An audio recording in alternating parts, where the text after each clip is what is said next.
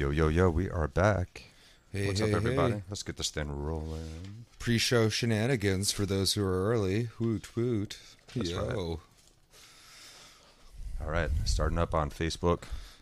The Book of Many Faces. The book of... It makes me think of Game of Thrones every time you say that. I think there is a book called The Book of Many Faces, like in actual literature. Is there now? That Or is not unique. actual, but like... Like actual lie? Is literal literature a... Literal literature. Is that a alliteration too far? Literal literature Yeah. for the win. I like that. Okay.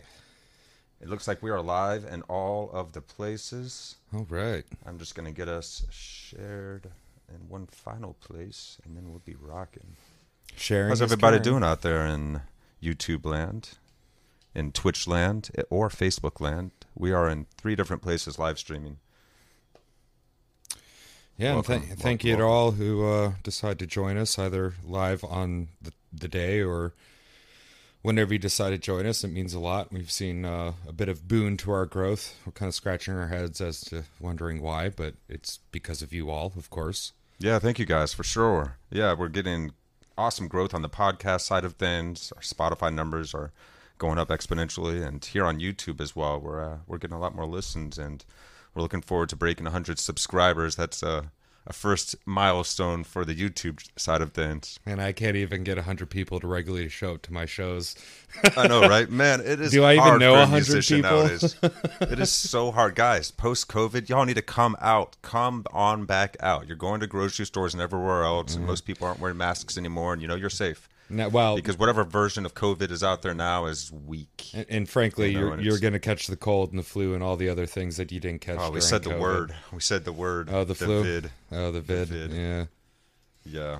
Well, I hope Well, that you doesn't down throttle us, because we're not, of course, advising you guys in any way whatsoever. Hey, man, Besides encouraging you to Take care. especially if you're vaccinated, come on out, hang out. And take if you're not, care of I'm yourself. Sure it'll be all right. We'll survive. eat your vitamins, leafy greens. I don't know. Get some sunlight, vitamin D. We're noticing vitamin Dude, D I- deficiency in people that were succumbing to the illness. I got a Aren't we? lot of sunlight this past week, man, and it's done wonders on my mental foggery and my just general angry disposition. Still angry, but more giggling, insane angry opposed to just rageful. Wrath is that deadly sin that I struggle with the most. But even when times are bad, times are good because they're times. They're better than not times. And I wouldn't change this time in history for any other period of time, so you can keep your time machines to yourself. I like it now. Oh, boy.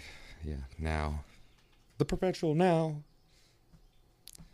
Reminds me of a scene within Spaceballs when they pull Spaceballs, the VHS, off of their little stand. But the problem is the movie has been done, but it's a direct VHS. And it's like, well, this is happening now. Wait, then now? No, now. When? Now? Who? What? Yeah. Spaceballs, for anybody who hasn't seen it, you should watch it. It's stupid, and it's supposed to be. Spaceballs is classic. Go now. Wait, don't go now. Wait for a couple hours and Yeah, then right. go. Or come back, but either way, Spaceballs is worth watching if you're anywhat familiar with Star Wars. And if you like seeing a Winnebago going through space at the, not quite the speed of Plaid, but definitely high speeds. Oh, boy. And here we are. It's hard to type and think, about stuff to type and be live at the same time. I'm realizing this. Yeah, and then there's those people who are like, what is it, stenographers? That they type whatever people are saying, but they do it in a way that's not your normal QWERTY keyboard. It's just frankly, I still haven't figured out how those things freaking work or how people can just sit there and record as they do. Still, if you're worried about AI, humans make the best stenographers. Still. So, AI may be good for the Chat GPT 5 might have something to say about that. yeah, well, ChatGPT 5 doesn't have thumbs, so I put humans Not first. yet. Yeah, well, once it gets thumbs, maybe it can be my girlfriend and break my heart.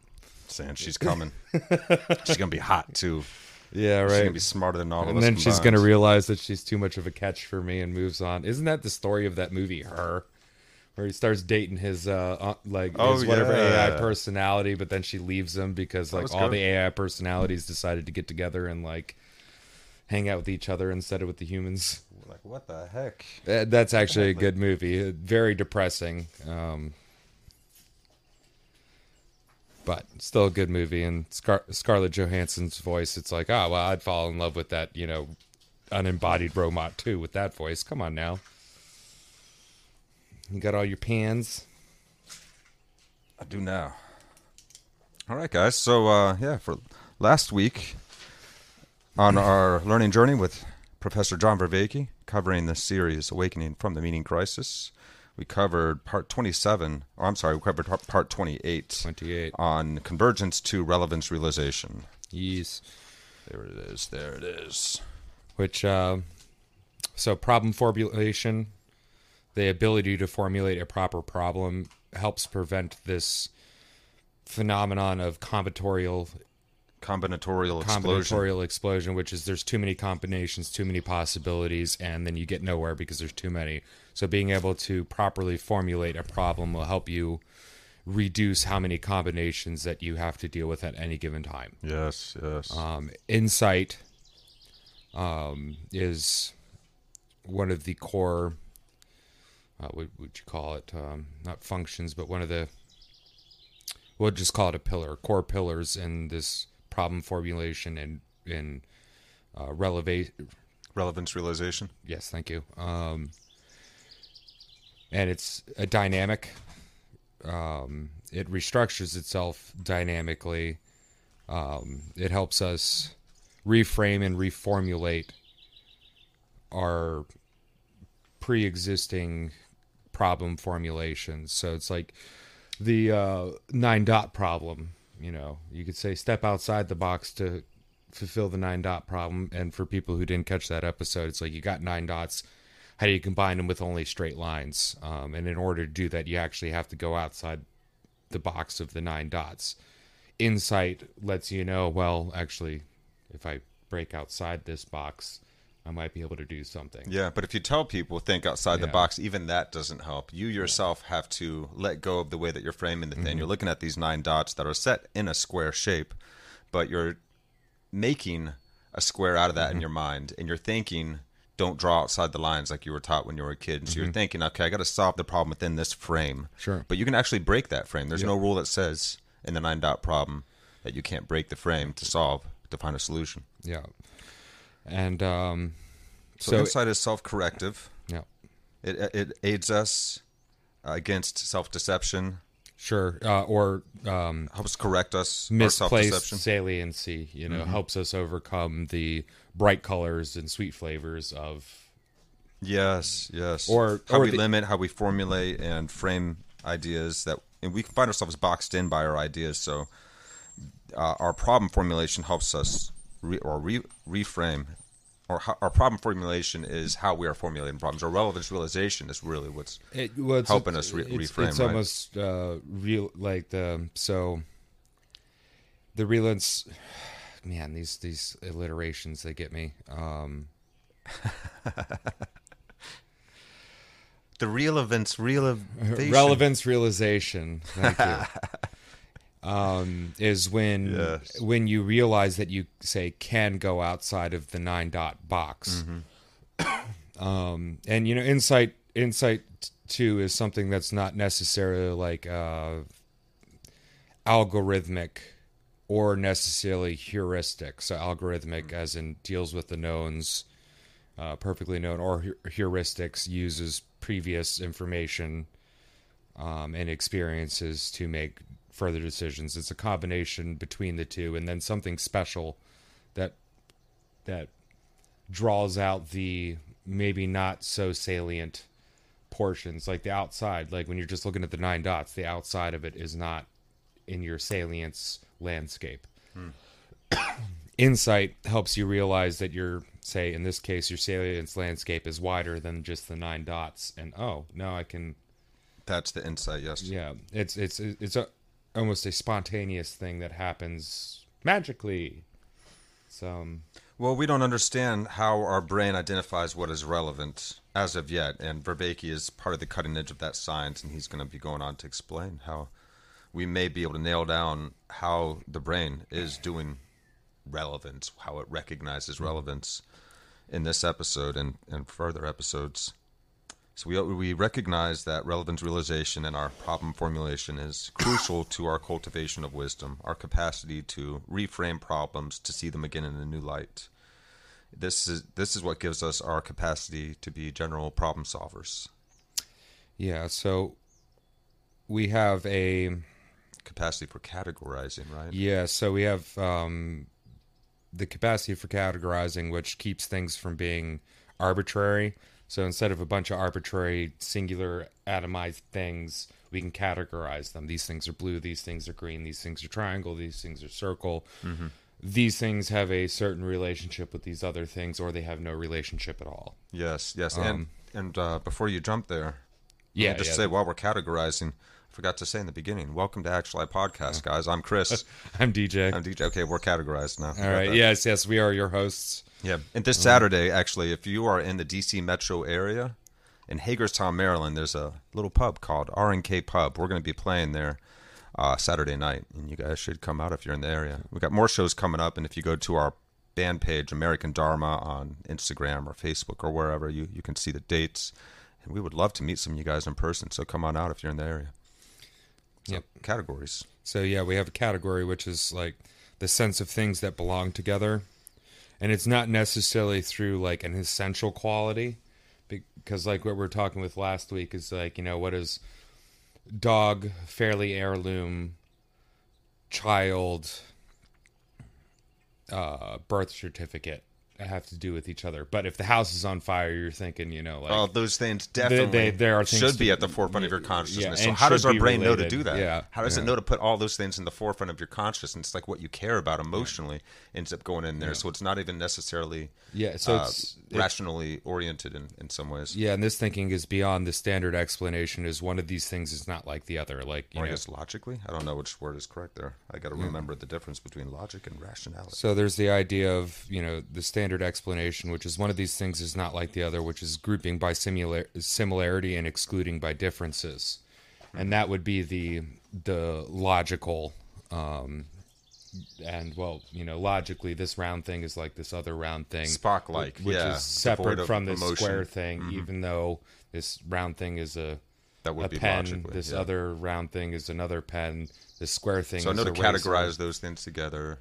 But let's see. But there's certain things that aren't as obvious, like the example you just gave with the house fire, the family heirloom, the family members, the family pets. So the logic end of similarity is fire. It's particularity. The more features you share with each other. There's a problem though. Any two objects are overwhelmingly similar, and that leads to the combinatorial explosion. And so that's where the relevance realization comes in, because that is what allows us to narrow in on relevant info. We recognize what is relevant. We realize what is relevant. And relevant is also unstable because it changes depending on the circumstance. Like your house being on fire, okay, all those things I listed off are the same. Yeah. Fire, flammable material, doesn't seem how that adds up with wife and kids, but then when you realize, house is on fire. Yeah.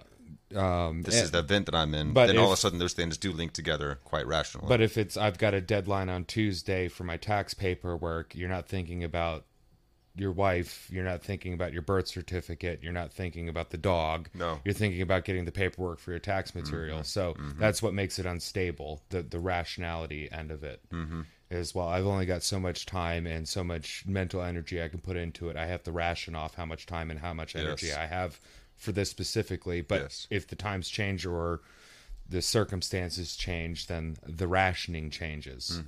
Particularly in an emergency, the rationing happens real quick. Little time, much importance. Yeah, some things you're gonna have to do earlier. than others. So you're just going to change in how you order things hierarchically. So what is relevant helps us see categories that are not necessarily logically apparent, but psychologically apparent. Yes. Yes. But, okay. Here we are. Yeah. And that's the more shared, the more similar, the more shared properties, that is. Mm-hmm. So psychological similarity is not true similarities necessarily. They are psychological, but they are relevant comparisons, and that's where we got into the fire and they may example. not necessarily be measurable at the end of a probe. That's where the psychological end comes in. It's like, what's in the psyche that is making you go to these rational or irrational, depending, decisions, or not decisions, but relationships between things. Things that wouldn't normally be linked because they don't have any similarities, like two markers of different colors. Obviously, the shape, the size, the markings on the markers themselves all look similar, so they're markers. But something like a birth certificate, fire, flammable material, and your family, like what is linking all those things together? It's your heart, and it's what you care about. And so that's all the those, psychological similarity. And it's not necessarily obvious either. So. But they don't have similar properties, How do we zero in on the obvious, and what do we call those who can really zero in on the obvious or the inobvious? Insightful, wise. A wise person is somebody you can tell them your story, and they can see the relevance that you may not necessarily be able to see, whether because emotionally or you're being too logical about some certain end. And that those are the wise folk. Like when you're talking to an elder who's been around for a while, and you got this whole story, and they sum it up for one line that just really pisses you off, and you're just like, oh gosh. Yeah. I was listening to a talk by Terrence McKenna last night. Some of y'all may be familiar with that guy. He's no longer with us, but his brother is. He was something of a psychonaut back in the 60s, and he had a lot of amazing talks that he shared. And in this one, he was talking about, he was down in the Amazon, and he was meeting with this ayahuasquero, which is a shaman that helps people. He actually does the brew of the ayahuasca, and he guides you through the journey. And he's down there, and it's typically around 30 people, and they were kind of breaking off into groups. And there's this one beautiful woman that he sees, and she's from deep in the jungle, and she comes and she's talking with the ayahuasquero, and she's explained that she has an ulcer, and then he intuits why. He intuits through why. her story beyond just her ulcer. Yes. Yeah. And rather than this being something psychic, this was him being insightful. Well, that's what he was literally being very insightful when he said, "Oh, it's because you had an affair." Yeah, and you can't. You cheated on your husband, it inside, and he automatically saw that she was a very, very attractive woman, and that she felt very, very bad. And he was like, "This is why you have this." And it's interesting, and Vervaeke brought this up in an earlier episode. He called it without even knowing her. But like the beauty of it. What we call psychics and people like that are people that are really good at seeing the not necessarily salient and apparent things and putting them together, and then giving you cues and things to then gather information on a low key sense where you don't really notice them doing it. And perhaps there is more to it. Maybe there are psychic abilities like telekinesis. Well, dude, I've had experiences where I've shared conversations without opening mouths with people. Dude, I've had a dream of something before it happened, like a week before it happened, that was photorealistic, like somebody had recorded something in the future from my viewpoint and then put it in my head a week before it happened to warn me somehow. I don't know how that kind of stuff happens. And I'm not particularly into the new agey stuff. Picking up subtle detail at the least. There are some things I've picking experienced. Up very subtle details. Yeah. So we're not saying psychic isn't, spirituality. Yeah, not bashing the psychics or nothing. Isn't real at all. But in many, or maybe perhaps most cases, and maybe they blend. Maybe someone that can be very insightful and wise can continue through that process into being so here and now and aware that he can pick up on deeper signals from other people that you wouldn't think you'd be able to otherwise. We do not know for sure. We're still here learning. So as a species. We delved into we've got these ideas. Let's make a machine to make reason, and is this basically a food finding robot with a wagon with food in the wagon, but an explosive on the wagon just to give it some some weight into the decision making. And at first, the robot just grabbed the wagon with the food and then got blown up. And then it's just like, okay, well, it needs to think about side effects. Yes. And then, well, we program this robot to have side effects, and the robot freezes and does nothing because there's just too many side effects and it wastes all the time, and then it explodes. And then it's like, okay, well, we need a robot that can, sift through,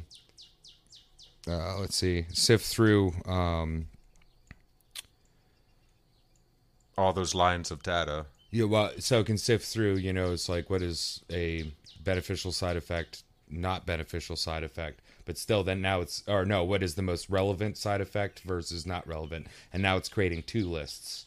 So it's just creating lists now instead of actually doing it. It's not learning how to frame what it's looking for. And then we have to figure out a problem space. We have to figure out how to make the robot ignore the non-relevant. Because it's still paying attention to the non-relevant. And how do you know what's not relevant, like in the case of the fire? That's key. Yeah, so how do you come up with an actual cognitive agent? And an agent being something that can determine consequences of its behavior and change accordingly. Yes, yeah. So we try and give it more computational power and sensors, and that doesn't work. Now we give it a black box to see what's happening inside the robot. We see it's just making infinite lists of what could happen if it's as it encounters the wagon with the bomb and the battery in it. Yeah. It knows it needs the battery because that's food that it needs to ingest, but there's a bomb in it. So it's just going through every single possible scenario, like, well, if I pull on it from this slight angle at this slight level of energy, and then this wheel is going to move this much, and it just keeps going through this infinite list of stuff. It doesn't know how to determine what's relevant. Yet again, it goes into combinatorial explosion. Too many combinations. Yes, that's exactly what it is. So where we end up. So we get to this point, it has to realize this kind of Zen koan kind of realization that we as humans recognize, how to ignore relevant information and make the relevant stand out, how to frame the problem. And so there's this deeper issue that remains, is the relevance problem. We don't know what relevance means. All we have is like a circular definition of relevance. Sure. Consciousness may be the way that we solve this. So if you can give the robot consciousness too, then it's going to be able to zero in more readily and more accurately. That's right. And that could be I guess that is our functioning definition at the moment of what consciousness is our ability to zero in. And like right now, we're basically framing, we're writing in our algorithms, in our code, the framing that we want the self-learning AI to utilize. But it's not really great at framing itself yet. It's starting to get there though. Now with ChatGPT-5, it is starting. Well, you notice though, ChatGPT-5 or ChatGPT in general is a language program, so it's like our it's intelligence like neural network-based learning plus model. Being social. So communication is the essential part. So we get to Grice. Which is social communication. Yeah, he stated that we're always saying more than what is immediately apparent in our communication. And I'm not going to especially in just the words alone. And I'm not going to go through the whole breakdown, but excuse me, I'm out of gas, and somebody responds, oh, there's a gas station down the street. There's a lot that is unsaid. There's a lot that your brain processed and really fast. Too much for both sides. The 2 hours, but but a funny breakdown is when we say excuse me to someone that we've never met, we're basically saying, hi, I'm a stranger. I'm asking you to give me your brief attention. I hope it's not too much a pain in the ass. I am a kind person. That's why I'm saying excuse me or pardon me. Hey, you. And I think of you well, and I'm giving you respect by doing this, et cetera, et cetera. And now I'm saying I'm out of gas. The guy automatically understands what you mean by gas. He means gas. He knows and also gasoline. I'm out of gas. You personally are out of gas. Your Not him. vehicle. Whereas the excuse me is the me. So we're and the thing is we can't say directly all that we mean, and we can personally feel this frustration when we're trying to communicate something to somebody and we're using too many words and too many stuff to the point where we get lost in it all. Yeah. And it's like you basically have to go through certain words and be like, okay, how do you think of this word? And we have to define our definitions for each other. Whereas I think poetry, maybe think I mean this, but I mean this. Poetry is a great example of the art form of saying more than what you're actually just saying within the words. Yeah. Memes actually do, a proper meme should have very few words and 2 or 3 pictures, but then you get a whole flooding of information, past information, but now this new joke that makes you go, aha, in the moment quickly, says very little, but says a lot. Yeah, because it's based in a larger reality where there's a lot of conversation already happening, so you're just kind of pointing to something with very few words in a very clever way. The definition of intelligence is interledger, or the etymology of it, interledger, reading between the lines. This idea that whatever is spoken or said, we're reading in between the lines. And we rely on others to do that as well when they're listening to us so they can understand us. Yeah, that's exactly it. Well, we don't have enough words or enough time to truly accurately explain anything in words. So we are all following these kind of general maxims of delivering max relevance, max quality of information. We're being truthful. The manner in which we're expressing it, say like honestly versus the quality and the truthfulness. It's already we assume basic levels of cooperation when we communicate. Basically, and the maximum of relevance. Don't tell me all this information that's not relevant. You're going to just bore me, or in worst case scenarios, piss me off with stuff that's not relevant. So just tell me the relevant information. Especially nowadays, our attention spans are shorter and shorter and shorter. If you find yourself getting stuck in the eternal loop of shorts, you know how this is. Yeah. So all maxims reduce to relevance. They're there. The maxims that we're using are there to help hone everything down into what is actually relevant. So there's wisdom in the maxims. Yes. That's probably why we repeat them. That's what they've been handed down for so long. We just take them for granted now and use them automatically without even thinking about it. And don't demand the truth, because beliefs are often false. We want sincerity. You may not be able to give me the truth, but sincerely, how do you feel? Or, sincerely, what do you think? Even though you're wrong. Yeah, we say what we believe to be true, but not what is true. Yeah. And so you got to understand that too, that people are saying what they believe to be true. So be sincere, convey what's relevant to the conversation and the context. Yeah. So selective attention. Real quick on sincerity. So it's proper discretion to what is relevant to the context. That's it. Yeah. So not necessarily being honest, but having proper discretion. So only using the proper things that are relevant to the. Because like you got the sales guy with all the lingo and all that stuff they can throw at you. It's just throwing out stuff that's not relevant to this context. They're not sincere. Right. Yeah. It's not the proper. You're not using the proper discretion to communicate within this reference. You're trying to say, in the case of selling things, overload you, get you to feel a certain way, and they get you to buy my vacuum cleaner. So relevance, realization, selective attention. So that this circling, intertwining of circular attention, working memory. Oh yeah. The abating the combinatorial explosion within the problem space. Side effect relevancy, how to organize it all, and self-organization, and they all are self-helping each other. How to hold in your memory what's relevant and important, and working memory. Yeah, that's the working to deal memory. with combinatorial explosion. Yes. Side effects of the actions that could happen, which to pay attention to, which not. That's all happening at once. And then how do we organize and categorize and what we call relevant, what's most relevant at this point in time. In all these little steps, it's not just a circle. It's like once you go through, now they all start spider webbing back into each other. Yes. And they help. And he called this the relevance realization construct. He had a chart that he was sharing. So this isn't just cold calculation. This is what motivates us. This is what arouses us, our attention, what attracts our attention. Relevance realization is deeply involving in how we create a landscape of salience, what stands out in that landscape, in relief, as though in relief for us, so that we can problem solve with the highest amount of effectiveness. So in relevance realization, you have this reframing, insight, you have self-organization.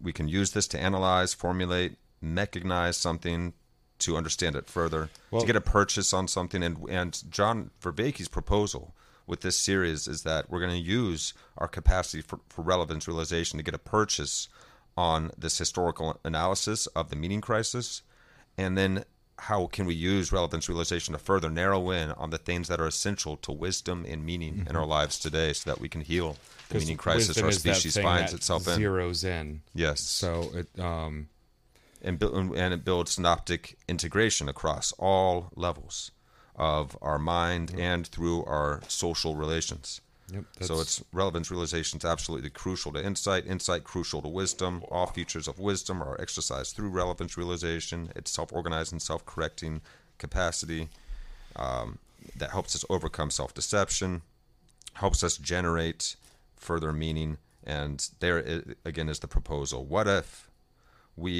what connects us in an optimal way is also what we find most relevant on Moss? Well, that would make sense. Because it affords, we know that reason through relevance realization affords wisdom and self-transcendence. It helps us transcend our ideas and create stronger frames of reality. We feel more in touch and in relation as at one with the world. And that helps us make those connections that are at the core of meaning and connectedness. And I think that is basically the... Well, we write stories that talk about this in a way that is more than just what is written. We've been doing it for a long time. Yeah. This is an analytical view on what's happening in our brains as we do this, but we have been doing this through stories for eons. Well, I Music, guess singing, stories. What Vervaeke and others are trying to do is figuring out the best way to measure it at the end of a probe, so we can, in the scientific method. Not just that, but how can we enact wisdom in our own lives and in the wider world first outside as well? you have to make it measurable at the end of the probe, so then you can take... So we can recognize it. So you can test it, you can see what works and what doesn't. You can do it in a process that you can share with other people so they can do it themselves. And, the measurement problem is a real problem. Mm-hmm. Just because you don't have a fancy machine yet that can look inside your head and see what's relevant or not doesn't mean you can't make new probes in order to sense that. And True. Probes can be techniques and tests as well. Different tests, yes or no question tests and other stuff like that are still probes. You're looking into something, you're poking at it with something, Yes. Yeah, the probe isn't just a physical thing either. It can be these, experiences and tests and just information gathering. Anything that helps us drill deeper into something, right?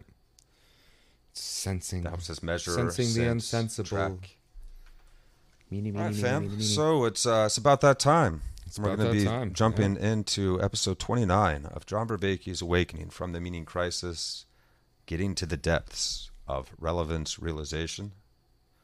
We appreciate you all so much for joining us. If you all enjoy this show, make sure to like and subscribe. We're also on Spotify, Apple, and all other podcast platforms. Of course, here on YouTube, where we are somewhat new, and we greatly appreciate you all helping us grow here. Helps the show reach more people.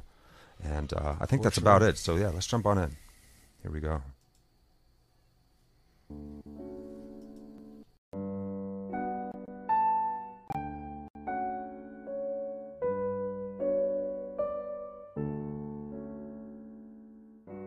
Welcome back to Awakening from the Meaning Crisis. This is episode 29. So last time I went through with you a series of arguments trying to show you the centrality of the issue of relevance realization. I want to review that with you and then try and begin an account of how we might come up with a naturalistic explanation of relevance realization, and then build that into an overall plausibility argument about using that notion of relevance realization to explain many of the features that we consider central to human spirituality, meaning-making, self-transcendence, altered states of consciousness, and wisdom. Before I begin that, I want to remind everybody of how much the work I'm talking about now has been done in collaboration with other people, especially the work with Tim Lilliclap and Blake Richards in 2012, the article we published in the Journal of Logic and Computation, work with Leo Ferraro in 2013, some current work with Leo Ferraro, Anderson Todd, Richard Wu, current work I'm doing with Christopher Mastro Pietro, and some past work with Zachary Irving and Leo Ferraro on the nature of intelligence. So, we want to take a look at what we did last time. We did, very quickly to remind you, a series of arguments.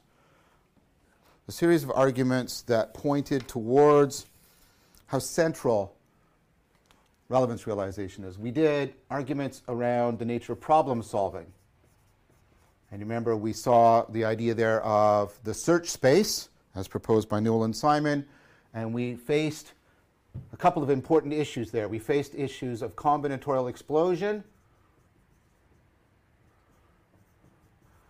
and what we need is problem formulation or problem framing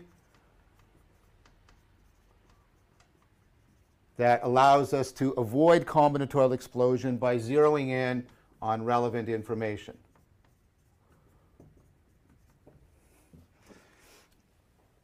I also proposed to you, and I'll return to this later, that problem solving is our best way of trying to understand what we mean by intelligence, your capacity as being a general problem solver. Also, we noted the problem of ill-definedness. Very often a problem formulation is needed in order to determine what the relevant information is and what the relevant structure of that information is. So that again points us into relevance.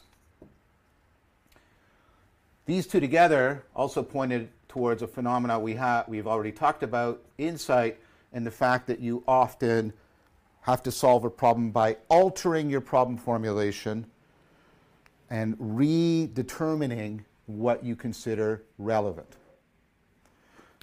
We then took a look at categorization. I'll come back to this again in another way a little bit later in this lecture, but we took a look at how categorization ultimately depends on judgments of similarity, and we can get into an equivocation there.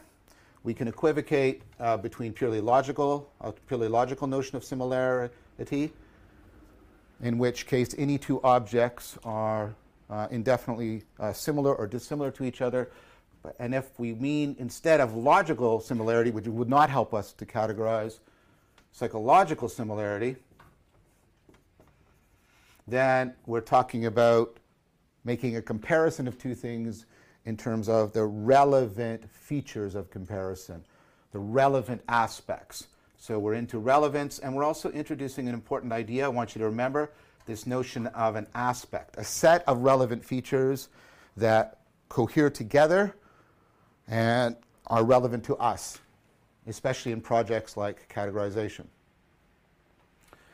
All right, so we keep getting this. Of course, if you remember, doing good cog sci, I do a convergence argument to get a trustworthy problem or construct, and then I basically do a divergence argument to show how it has the potential to explain many important phenomena and establish a relevant balance between them. And so that's what I'm building here. Right now we're on this side, how all these things are converging on relevance realization. And then, as I said, can we use this to explain many of the features that seem to be central to human spirituality, meaning-making, self-transcendence, altered states of consciousness, and wisdom. We then took a look at communication.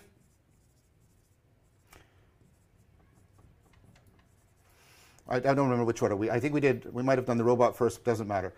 We did communication, and we saw the issue there is the fact that you have to convey more than you can say, and then that led us into the work of Grice and the series of maxims that make conversational implicature possible, and that got us into, that all of the maxims collapse to the maximum of being relevant. We then did, or we can now remember doing, the issue of robotics, the actual interaction with the environment. Here's the idea of being an agent, and we saw the robot was trying to pull the battery that's on the wagon, and that wagon also has the bomb on it. And what we saw is the problem of the proliferation of side effects. You can't ignore all side effects or you'll be grotesquely stupid. You can't check all side effects or you'll be grotesquely incapable. And so therefore you have to zoom in on the relevant side effects. So again and again and again, everything is centering on this. I want you to also now remember a couple of other things from previous lectures.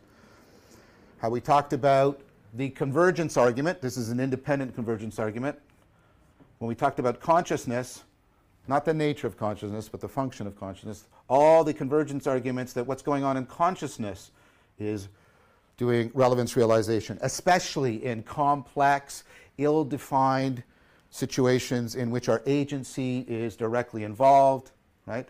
So consciousness seems to be bound up with relevance realization. And we also talked and how this overlaps with how working memory, the work of Lynn Hasher, the job of working memory is to be a relevance filter and to screen off irrelevant information and allow into processing, deeper processing, more relevant information.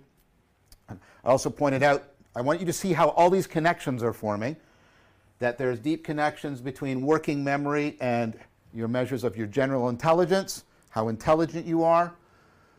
So we see that we're getting actually a very powerful convergence argument towards the centrality of relevance realization as, how do I want to say this, as constitutive of your intelligence, your cognitive agency, as significantly contributory towards your existence as a conscious being. And then I also suggested to you last time that this notion of relevance realization, and this is what we're going to develop today, may be a way of explaining that sort of fundamental aspect of meaning, the kind of meaning that was lost in the meaning crisis, that's expressed in the three orders in which we're pursuing coherence and significance and purpose, that sense of connectedness. And I'm going to try to argue that as we understand what relevance is, that relevance is exactly that sense of connectedness. So there will be deep connections between meaning and relevance. And of course, this will make sense, right? See what I'm arguing here? There's deep connections between meaning and all this relevance, right? There's deep connections between relevance and agency. That's the whole point about the robot and communicating, right? And there's going to be deep connections we've already seen between, of course, meaning and agency. That one of the whole things about agency is its relationship to the arena, the agent-arena relationship, and how that grounds, how that's the meta-meaning grounding of all of our other more specific meaning-making projects. All right. So I hope I've made at least a good convergence argument for you, that many things converge upon, many things that we're interested in, many central defining features of intelligence and agency and aspects of the functionality of our consciousness. Everything is sort of converging on this relevance realization.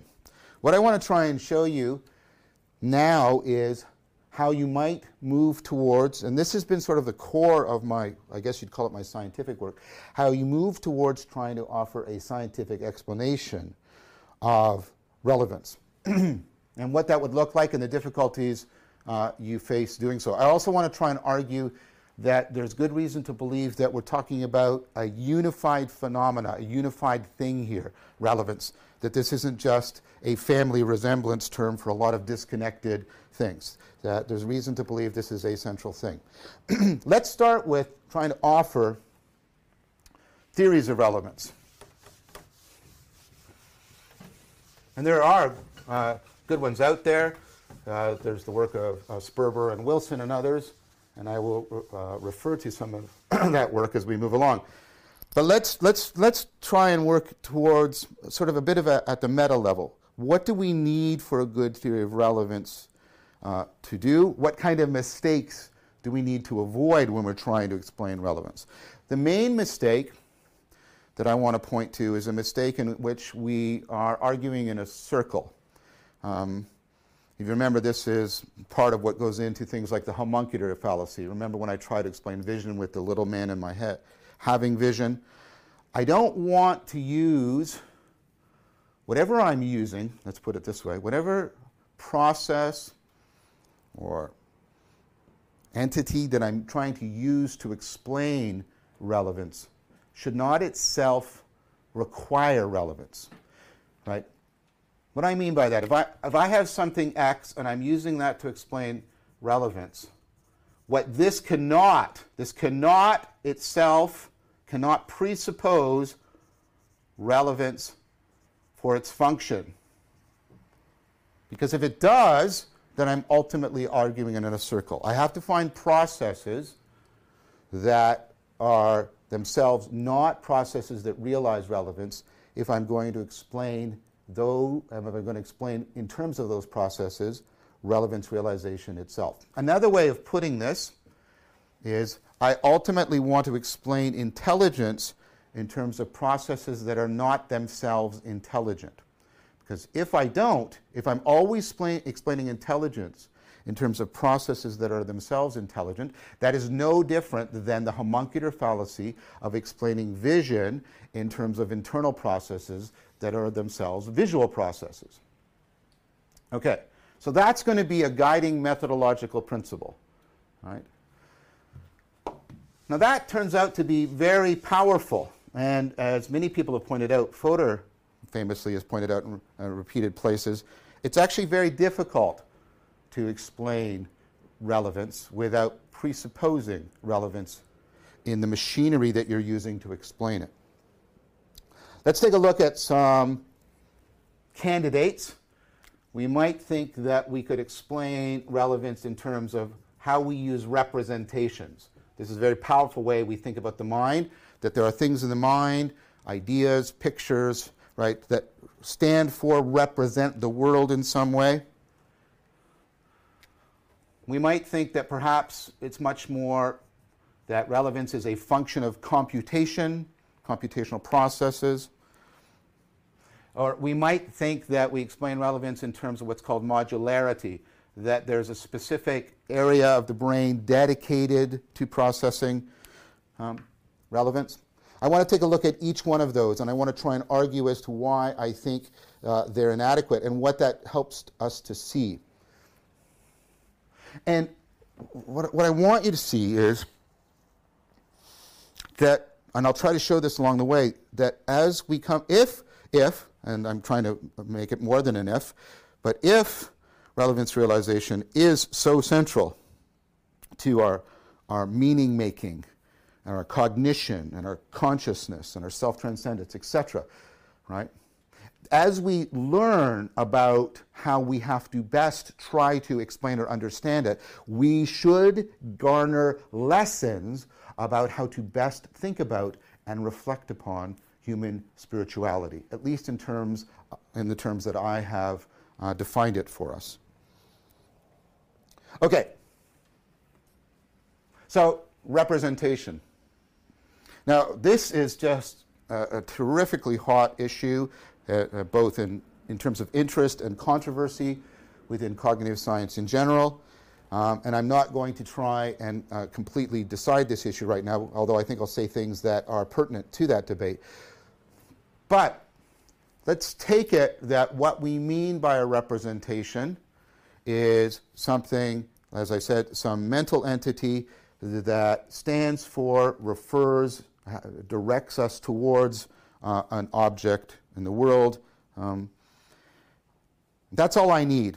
Whatever else representations are in all that controversy, that's all I need for the point I want to make. Because I want to show you something very important about a representation. And I mentioned it a few minutes ago. And this is a point that John Searle has famously made.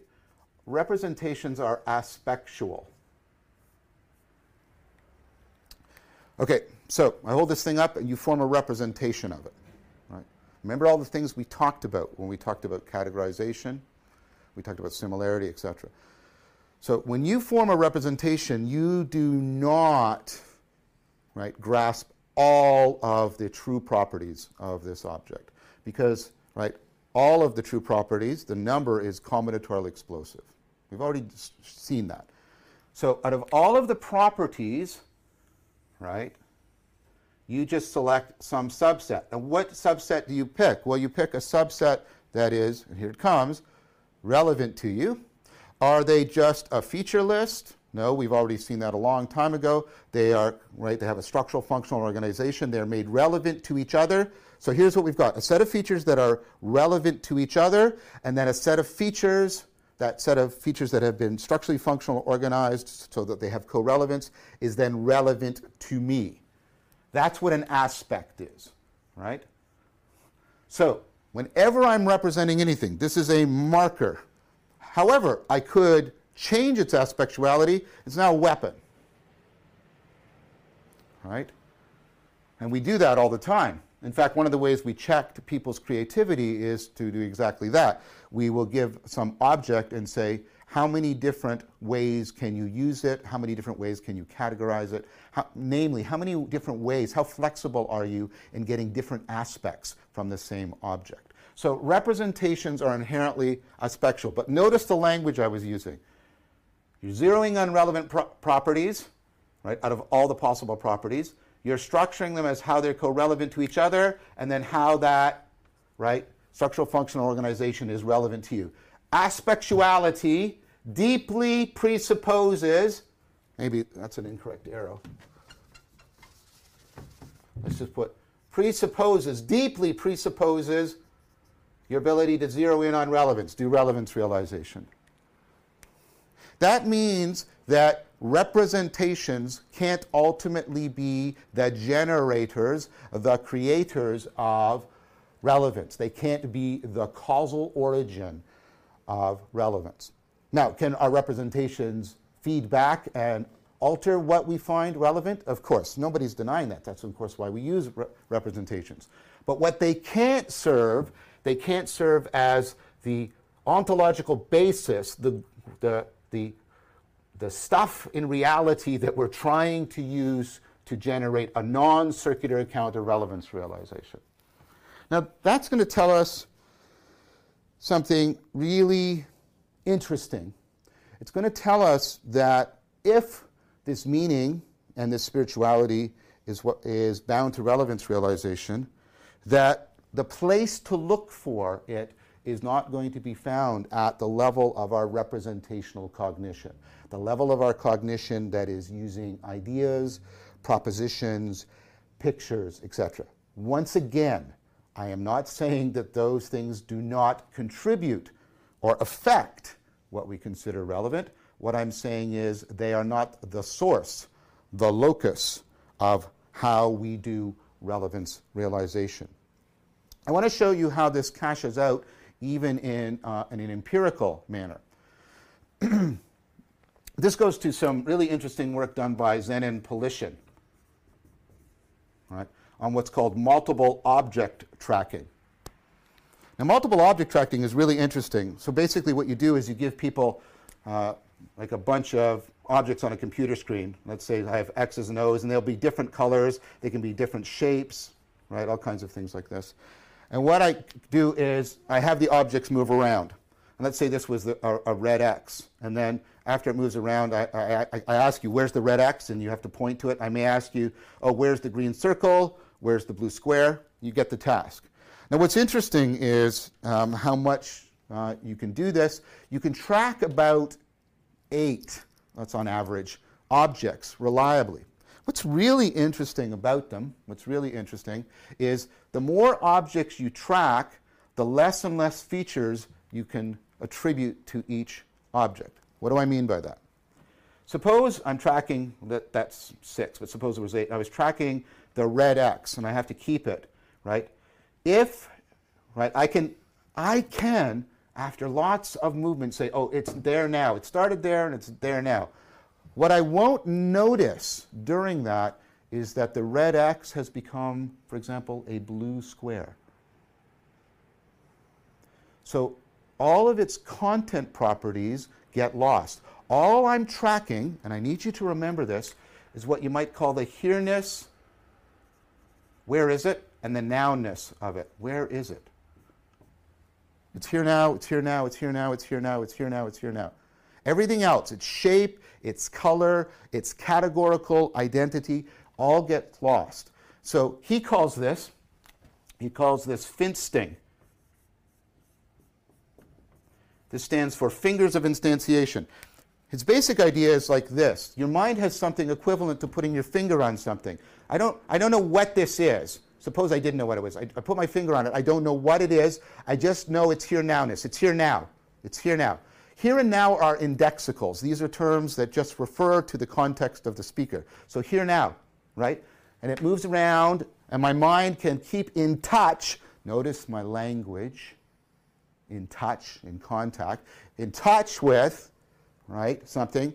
But that's all it's doing. It's just tracking the here nowness. Well, that's really cool.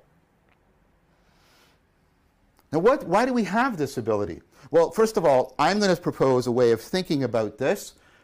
He doesn't use this language, but I think it'll be helpful. I don't think it's in any way inconsistent. This ability to do this is like salience tagging. Okay? When I touch this, I'm making this here nowness salient to me. This here now is salient to me. Not the bottle, not even the flat surface, because remember, I lose all of those particular qualities. All I have is the here nowness is salient to me. Right? And we do this with demonstrative terms, like this. Notice the word this is not like the word cat. Cat refers you to a specific thing. Meow, meow, the animal that pretends to love you. Actually, I know some cats now that I'm actually convinced do love me. So I have to amend my usual comments about cats, right? But this isn't like cat. This can go, watch, this,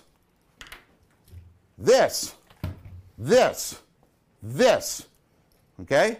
It doesn't refer to a specific thing. It picks out, it does a salient, it makes something, it doesn't make something. It just makes some here-ness and nowness, sorry for talking about this, but this is how we have to talk, salient to you. Now, I want you to pick up on something I just said with this.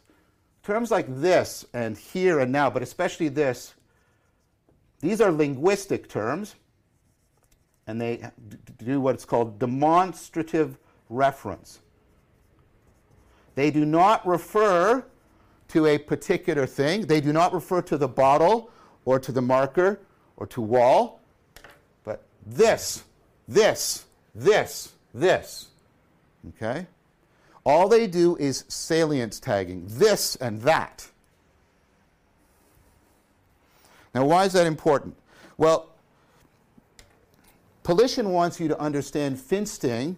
Finsting is obviously not a linguistic phenomenon. I'm not speaking in my head when I'm doing this. In fact, if you try and speak in your head, you're going to mess yourself up. So he's using demonstrative reference as a linguistic analogy for something you enact.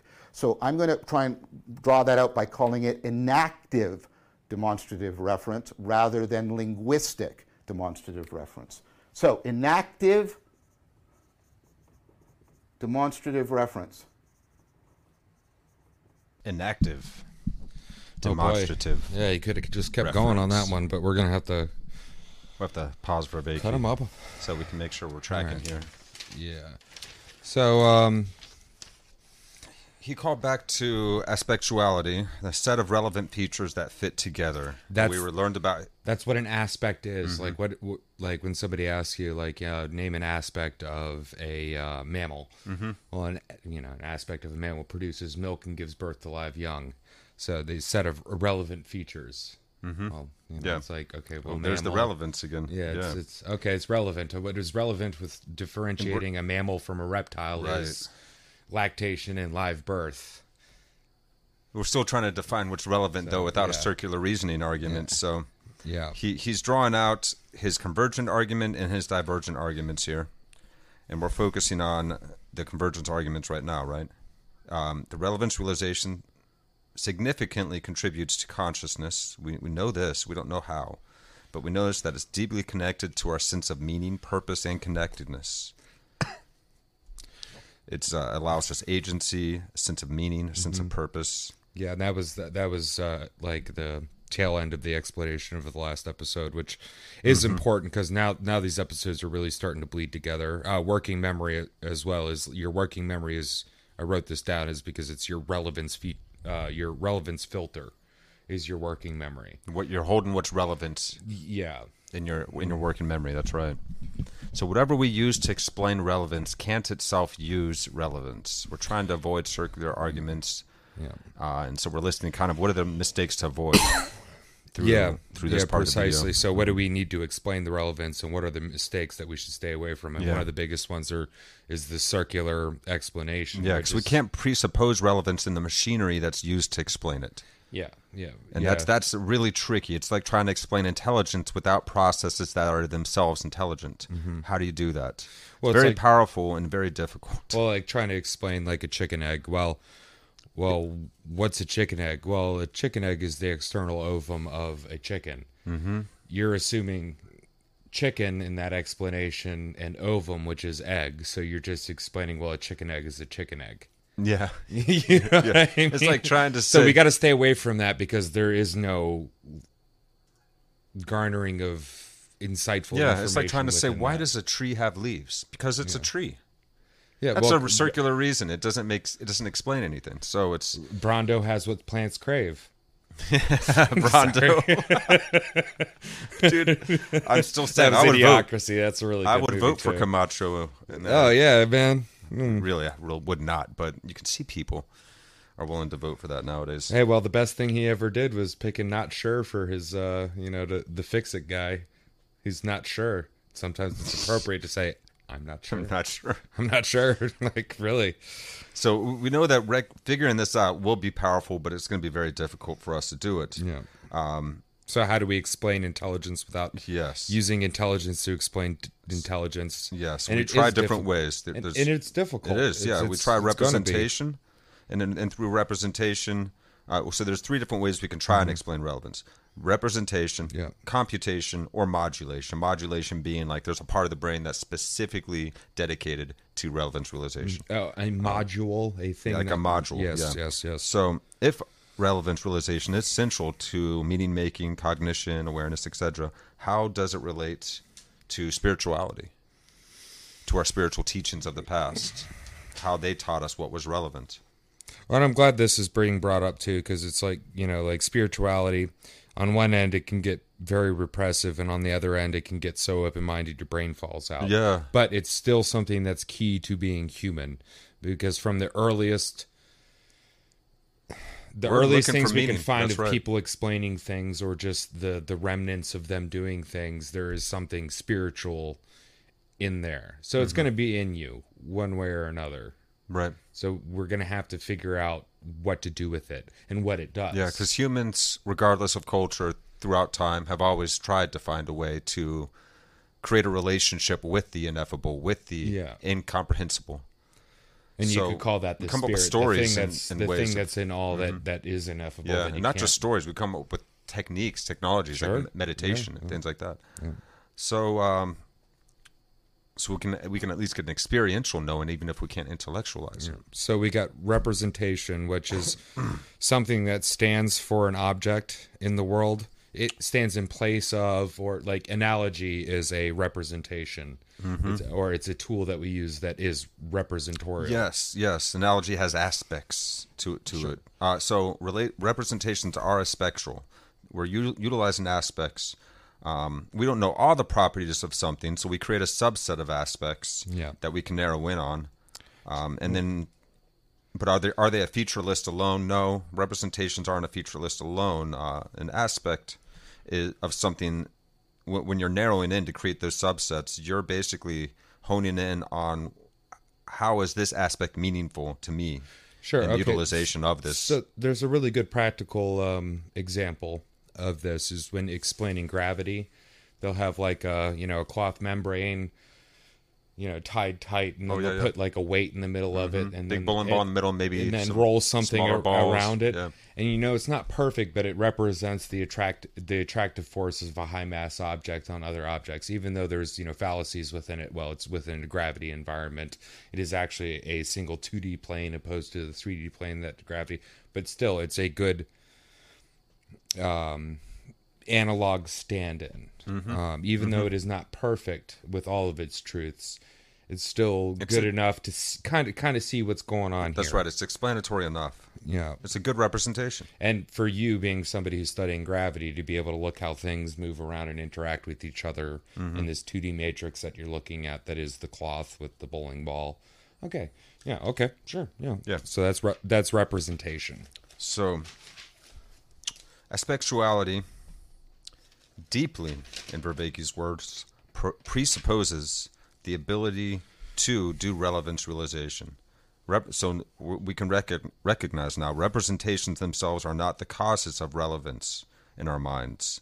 They are not the basis or the locus of how we do relevance realization. So not the cause of yes. the realization. Yes, the aspects can feed back and further inform that relevance realization, but they are not the source of it. Well, okay, so to bring it back to the explanation of gravity with the bowling ball and all that stuff, the aspects of, there's spheres. Mm-hmm. The bowling ball has much more weight within gravity, so mass, than the other balls. There is the aspect of speed and angular momentum. And you're getting a representation from the flat plane that's being bent and changed by this. Yep. So you're getting a good representation of how gravity plays with the space-time field. And actually, like, seeing the less than perfect truthfulness of that experience will feed back on. It's like, okay, well, we got a two-dimensional plane. It's dealing with weight, which is not just mass, but being in a gravitational field. Now that we know that, we can move outside of that, create a better example, a better model. We can come up with a computer-generated model now. Yeah. Even though it does feedback, it is not the source. The source would be the person being like, well, I have this idea. How do I frame this problem, create a mechanization of the problem, enact it? Somewhere in there is the start of it, opposed to there's this membrane with a bowling ball in it, and I threw a ball at. No, that's not what started this. Yeah, something else did.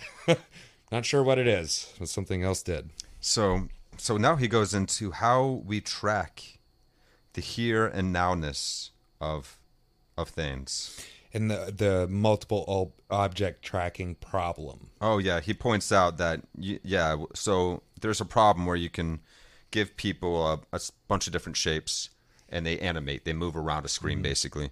And there's like a green X, or let's say there's a red X, there's a green circle, there's a blue square, and there's like 8 different objects moving around, because that's about the max that we can track easily, reliably.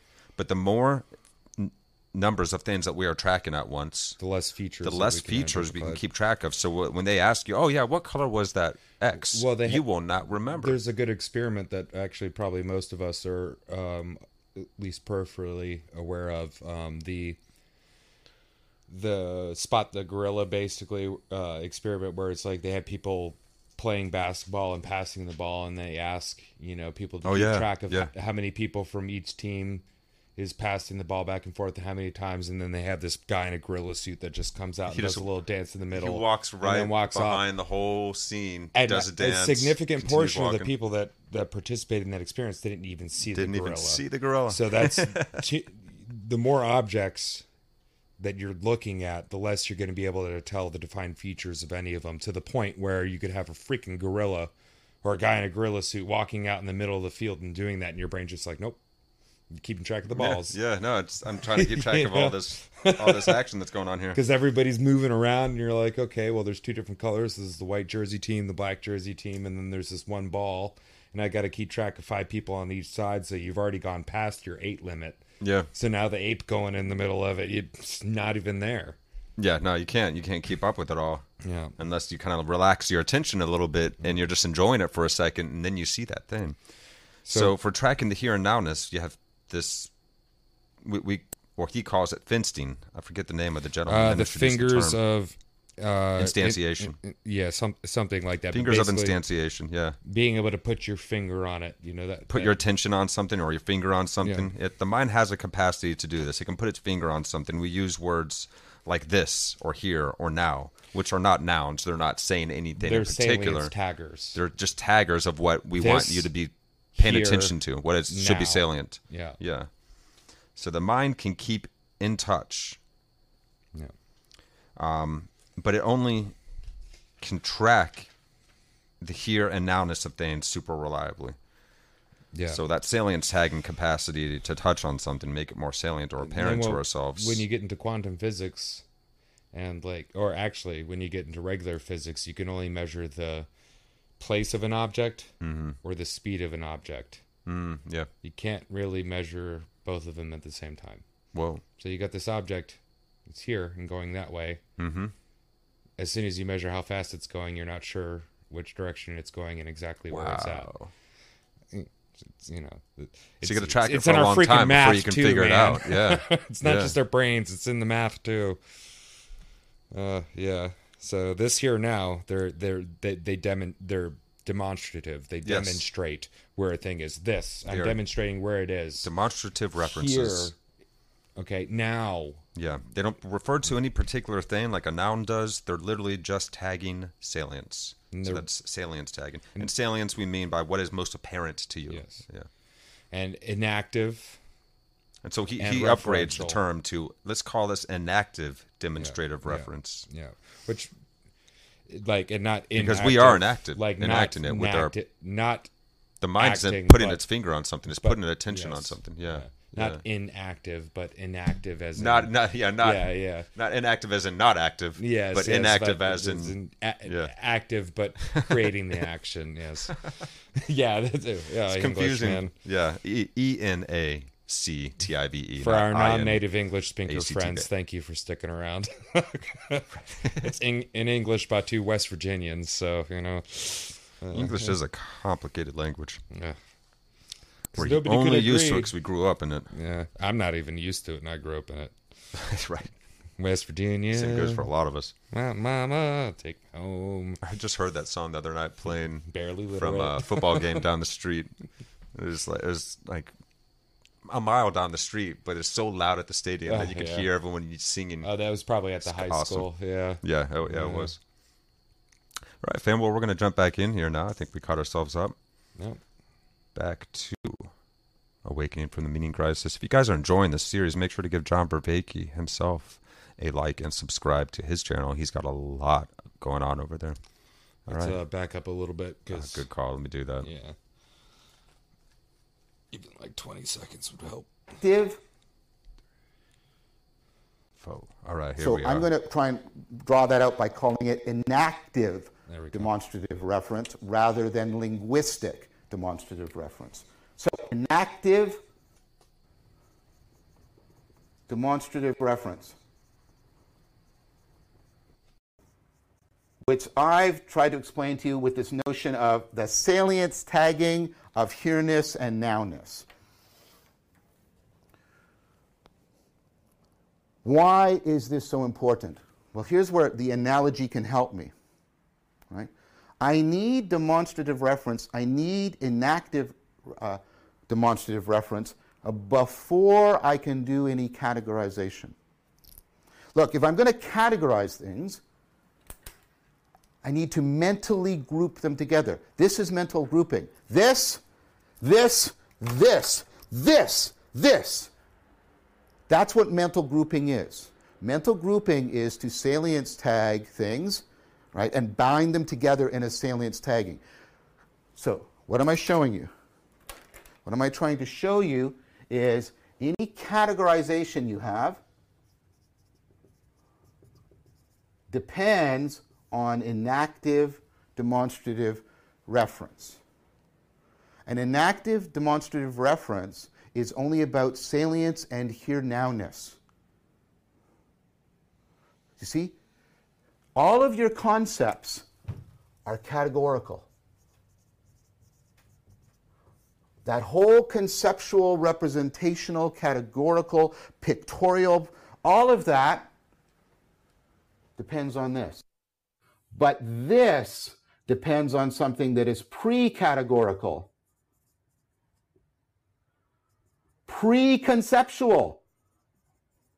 And you say, but you're using concepts to talk about it. Don't confuse properties of the theory with properties of what the theory is about. Of course I have to use words to talk about it. I have to use words to talk about atoms. That doesn't mean that atoms are made out of words or dependent on words. I have to use words to talk about anything. And I don't want properties of my theory and properties of the phenomena of the theory to be confused. I want a theory about, for example, vagueness to itself be clear. I want a theory about illogicality to itself be logical. I want a theory about irrationality to itself be rational. Do not confuse properties of the theory with properties of the thing being referred to. Yes, I have to use language and concepts to talk about it, but that does not mean that the thing itself is made out of or dependent on concepts and categorization. I've given you an argument and I've given you empirical evidence towards this claim, and they massively, they massively converge together. Now notice, this is a fundamental connectedness to reality you're getting with the Finsting, with the enactive demonstrative reference, when you're getting that initial salience tagging, because it's like the mind being in contact with the world. That's why Polition even uses the metaphor of contact. All right, so the representational level is not going to give us what we're looking for. In fact, we need to think about ways in which we need to pursue something that is sub-representational. So this is in Cog Sci, we would call that the representational level is called the semantic level, because this is the level at which words have meaning, or by analogy, at which representations have representational meaning. So we have to go sub-semantic, we have to go sub-categorical, we have to go sub-conceptual. Now, is that such a bizarre claim? We saw in higher states of consciousness that people claim to have the most profound sense of meaning, and it is precisely ineffable. They reliably, across traditions, across historical contexts, claim that it is not conceptual. It can't be grasped categorically. And they use the language of here-ness and now-ness to describe it. It's fully present. It's like, eternal here-ness and now-ness. So this is actually not a bizarre claim to consider. Now, it's difficult for us because we habitually identify with, that's our ego structure, I would say, we tend to identify with the way in which we are running representations in our mind, inner pictures, inner speech, etc. All right, so perhaps we could consider the computational level as the level in which we could explain relevance realization, because we have found that the semantic level of representations is inadequate. This is often called the syntactic level. Semantics is about how your terms refer to the world. Syntax is about how your various terms have to be coordinated together within some system. So, for example, you know that there are grammatical rules in English about how you can put certain things together. That's the syntax. So in computation, what we're usually doing is we're thinking about the relationship between our symbols. I don't mean symbol in the religious sense. I just mean the things that we're using within, for example, a code and program or something like that. We're talking about the relationship between them. Now, there's been a lot of issues around this, and I want to point to a core argument by one of the strongest defenders, one of the originators and defenders of the computational theory of mind. So this is a tradition, you remember, it goes back to Hobbes, of the idea that cognition is computation. That, right, we talked about this, the manipulation of an abstract symbolic system, like generally logical or mathematical symbolic system. The manipulation of that is what it is to think. To think is to do computation. Now, Fodor has pointed out, and I think these are arguments in many ways analogous to Wittgenstein, and you have to remember, he's a defender of the computational theory of mind. He's considered one of its founding figures within cognitive science. So when he criticizes it, we have to first of all do two things. He died not that long ago, but we have to congratulate him on his honesty as a researcher. The capacity for self-criticism is, for me, a demonstrative measure of how good a researcher is. If you're finding people that are incapable of self-criticism in their intellectual pursuits, then I suggest you give them quite a wide berth in how much confidence you place in their work. So the fact that he does that is important, and the fact that he launches into that self-criticism means he's not being driven, he's not being motivated by his own particular theoretical bias. All that being said, what's the nature of the criticism? Well, the nature of the criticism is, right, you have to make a distinction, ultimately. You have to make a distinction between implication, right, and inference.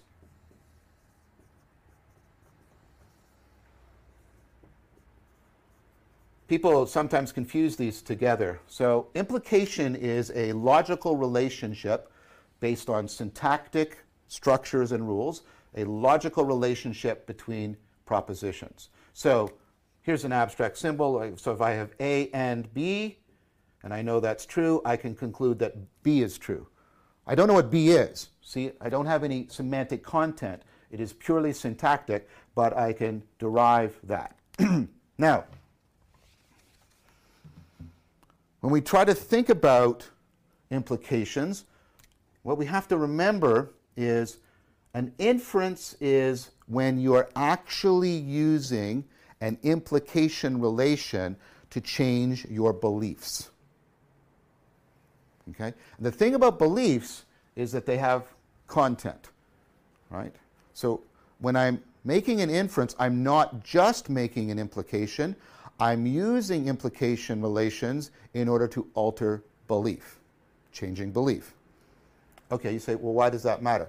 Because changing beliefs to us brings up the important issue right away, right? The important issue right away is, what beliefs should I be changing? What beliefs should I be changing? Let me try and show you what I mean. Any proposition, technically, it's defined in terms of its logical syntactic structure by all of its implication relations. And it depends on, I mean, logicians we can get very technical here about whether or not negation and implication are identical, blah, blah, blah. I'm just going to speak very broadly here, because that's all I need. So a proposition, its logical, its computational identity is defined by all of its implication relations to other propositions. So for example, part of the identity of this, A and B, is that it implies B. It also, right, implies A, and all kinds of things. Now, the issue that we have, and this is a point that was made also independently by Cherniak, is the number of implications, logical relations between any proposition and all the other propositions is combinatorially explosive. Right? Combinatorially explosive. You cannot ever make use of, and we talked about this in one, how you can't be comprehensively logical, right? You can't make use of all of the implications of any proposition ever. You cannot be completely logical ever. What you do is, out of all of the implications, you decide which one of the ones you select, right? Which one of the ones are going to be used in an inference, right? Fodor and Cherniak both independently talk about this as a kind of cognitive commitment. Which of the implications are you going to commit to? And this matters to you. It matters to you because commitment is an act that makes use of your precious and limited resources of attention, memory, time, metabolic energy. You cannot afford to spend them on all possible ones. You cannot even afford to spend them on inferences that are not, and here's what you knew I was going to say, relevant to the context.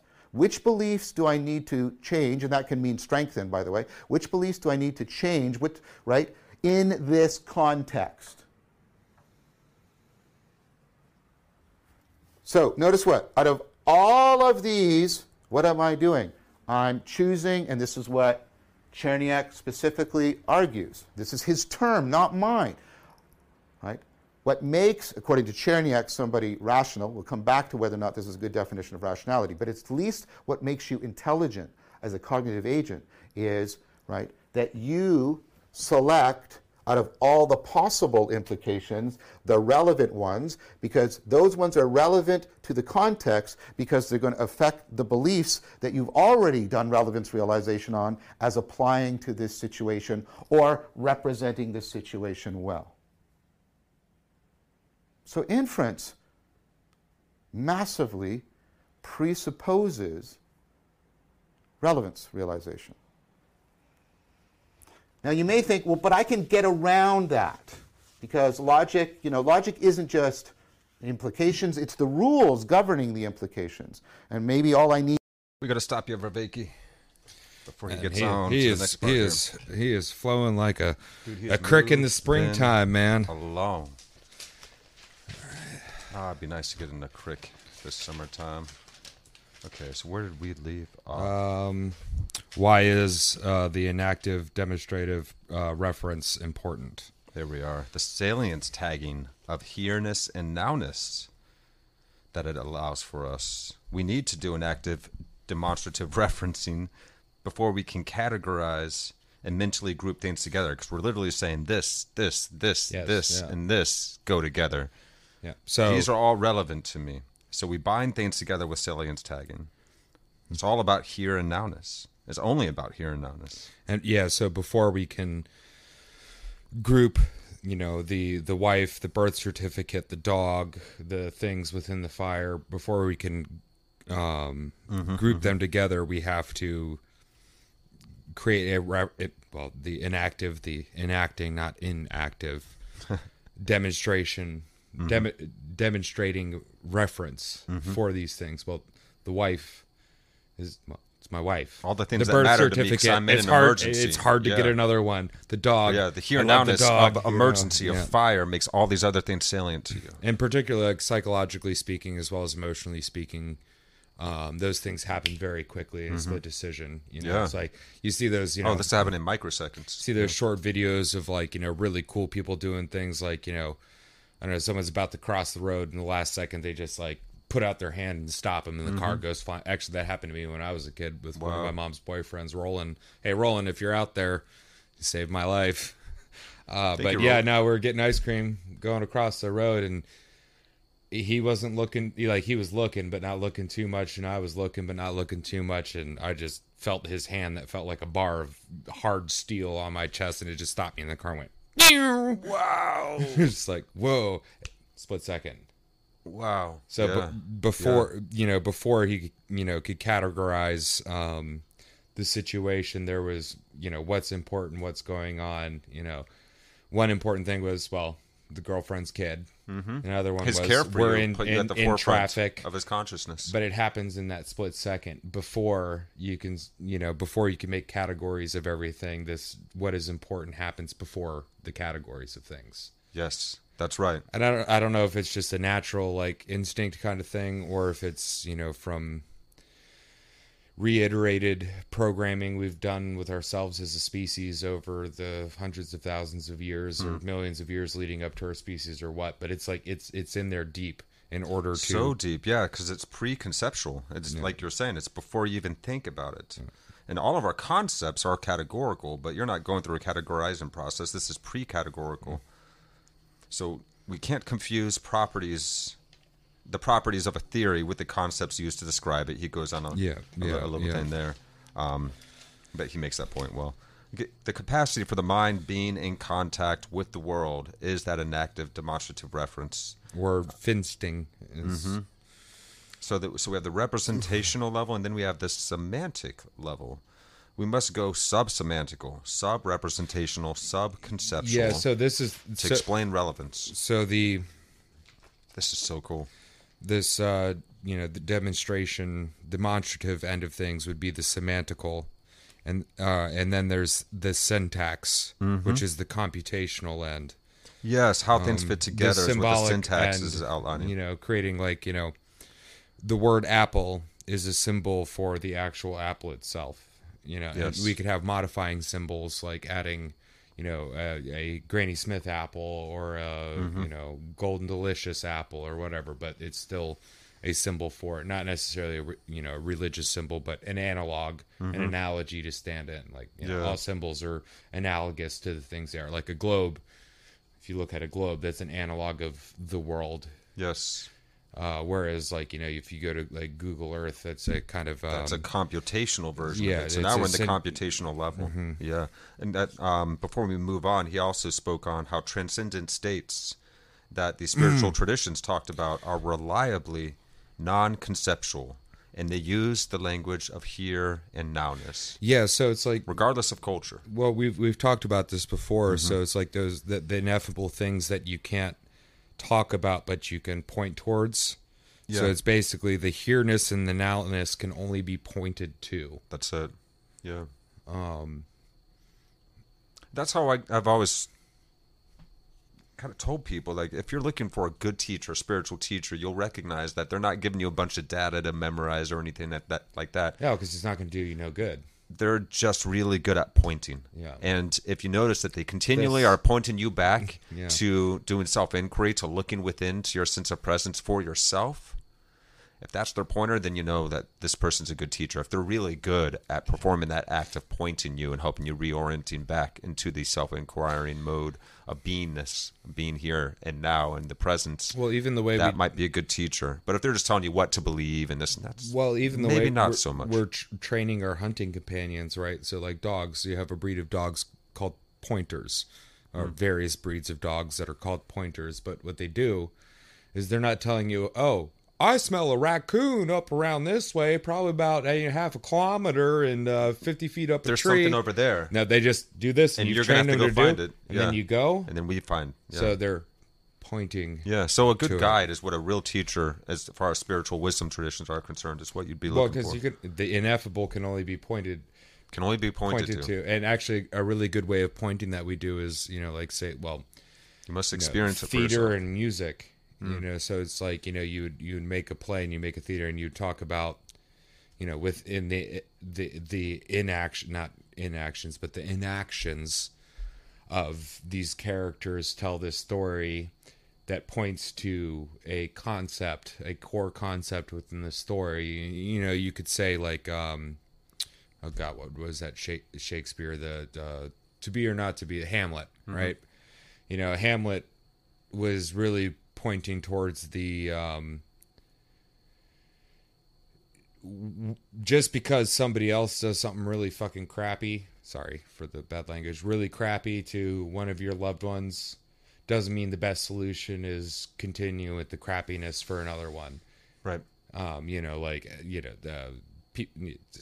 He killed his uncle, but he also died from the poison on the swords that he had specialty. Anyway, the point of our stories that we use is to point towards something that can't be described. And what I got from Hamlet was basically, it's like, you became just like your uncle, and you sacrificed everybody you loved because you had this idea of he killed my dad, but I need this revenge. I have this pride and I have this wrath that I have to. So the story has a message. Yeah, that can't. And it's pointing that to you, but it's through the art of story. Yeah. And an actor that's really good at embodying, enacting his role or her role, is going to help that message get across even better. Well, sure. Actually, that's. I think that is probably one of the key talents within a good actor, is to take that ineffable quality of the here now moment of what's happening and make it real really be there. To you. To really like, be as there. if you were there. Yeah. And it's not something you can tell, like, oh, this is what you do in this circumstance. No, the more that they're there in that moment as though it were real, the more believable it is. So, we pick up on all of the body language and the tiny muscle movements, and so a good actor can really deeply embody that moment and that character. So it's the harnessing of this nowness, and it's, well, you can have a spiritual experience going to a good play or seeing a good movie or playing a good game, or the reason why like reenactors reenact battles. Like a good actor's really good at lying and telling the truth at the same time. Yeah, well. They're telling a deep truth by being deeply embodied in that thing that they're pretending to be, and the pretending part is the lie. But if they can do it in a very deeply honest way, it's you're serving something higher here, even in the operation of telling a story. There's always this transcendent element to our experiences, and this is what our spiritual teachers picked up on. So, Ketcher, to bring us back, so we're at Fodor, not Hodor, but Fodor. Fodor. His critique question would be: you have to make a distinction between implication, which is in a conclusion, and inference, which is using your implications but figuring out the right implications according to the circumstance you're in now. Right. Was this Hodor or Wittgenstein? Fodor. Fodor. I think was first, and then Wittgenstein came later. Okay.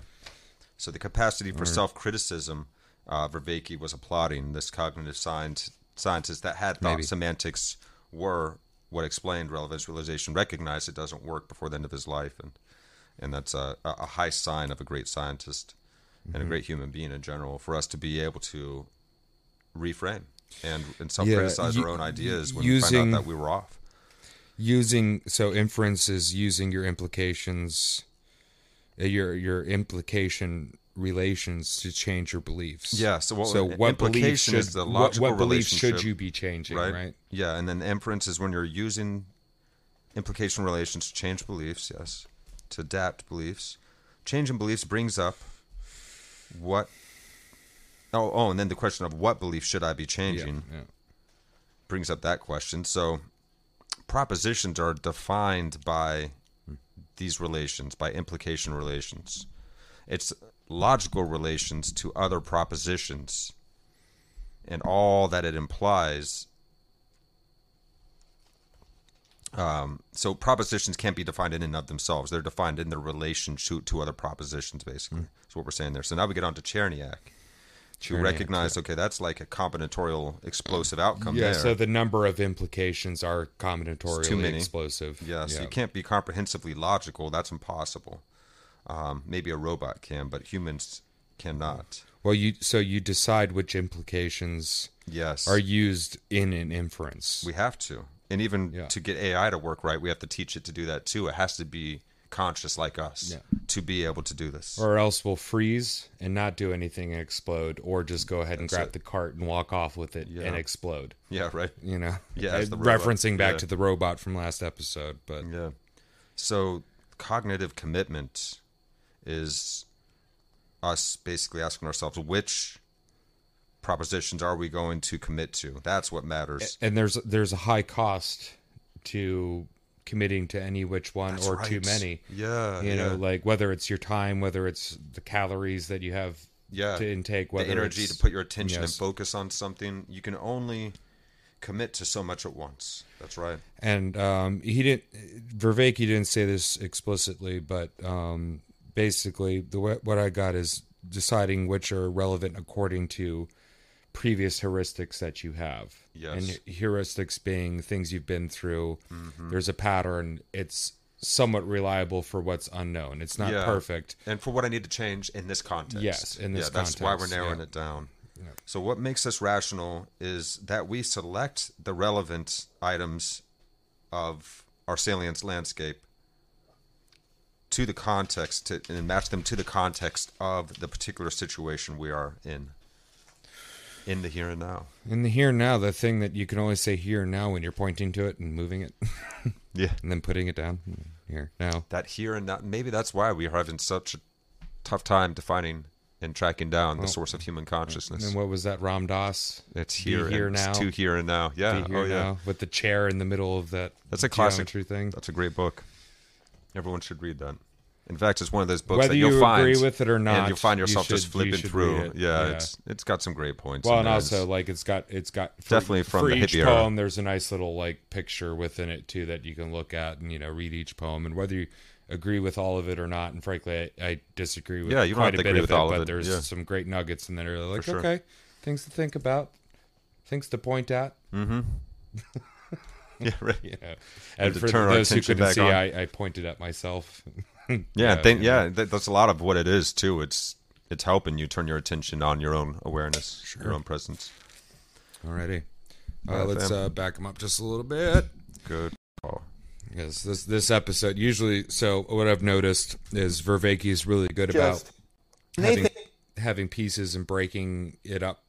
But this episode, he's just like slipping and sliding He is right man. on He's through. moving Well, fast. there's a lot in here, and And he's given us a lot of very complex ideas here to keep track of. So I'm glad that we're getting to share this with you all in this way. I hope that it helps to understand things a little bit better as we try and work it out and understand it and recapitulate it ourselves.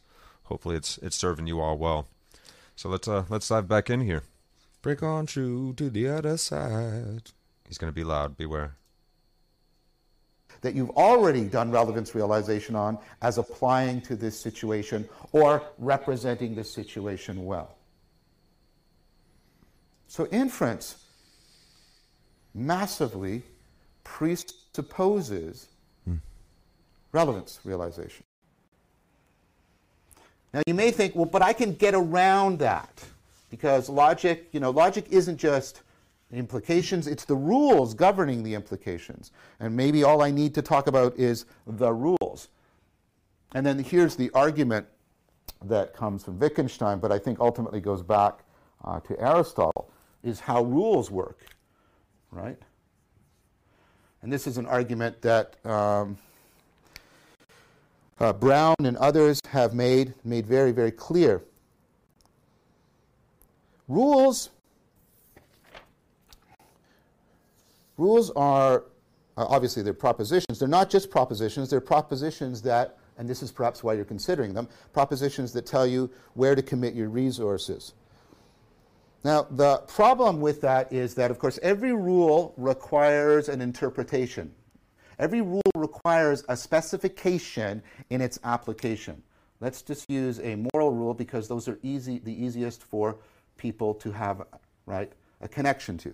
I assume that many of you have this rule, be kind, which means in a situation, right, I will derive inferences, I will use inferences to derive actions and changes of belief, and those will fit together in a certain way, that will result in me achieving kindness towards others. So I have this rule. It tells me which implications to pay attention to, which beliefs I should make salient, etc. Now, what's the issue about this? Well, think about being kind. What do I mean by this problem of interpretation by specifying the application of the rule? The way I'm kind to my son Spencer, what it means to be kind to Spencer, should I use that in how I'm trying to be kind to my partner Sarah? No. That would be inappropriate. It could be condescending, could be patronizing. Now, I want to be kind to both of them. In fact, I love both of them deeply, but I'm not going to be kind to them in the same way most of the time.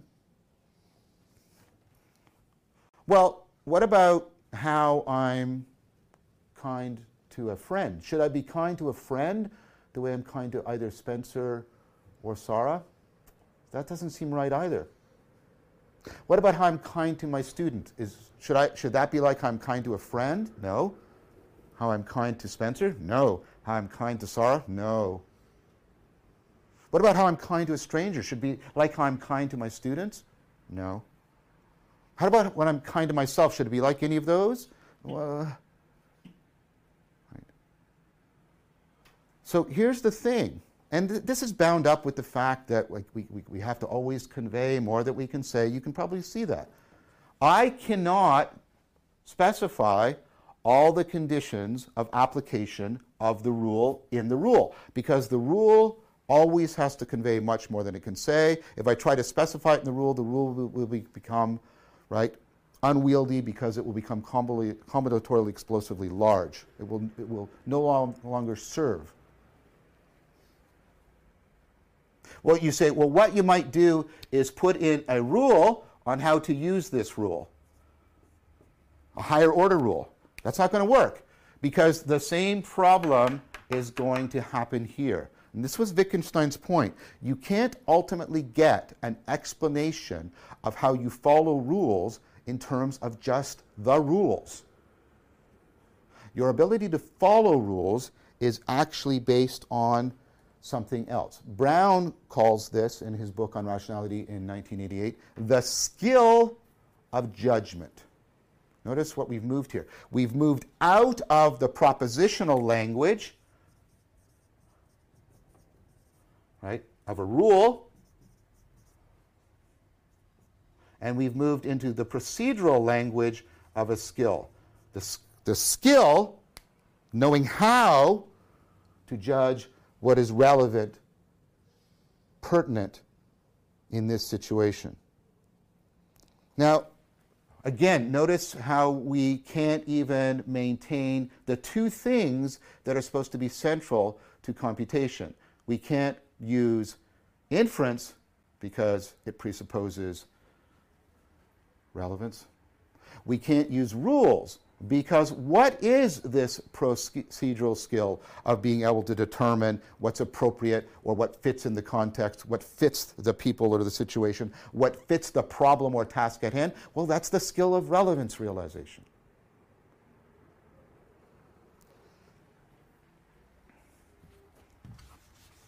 So we're seeing that the computational level isn't going to do it for us.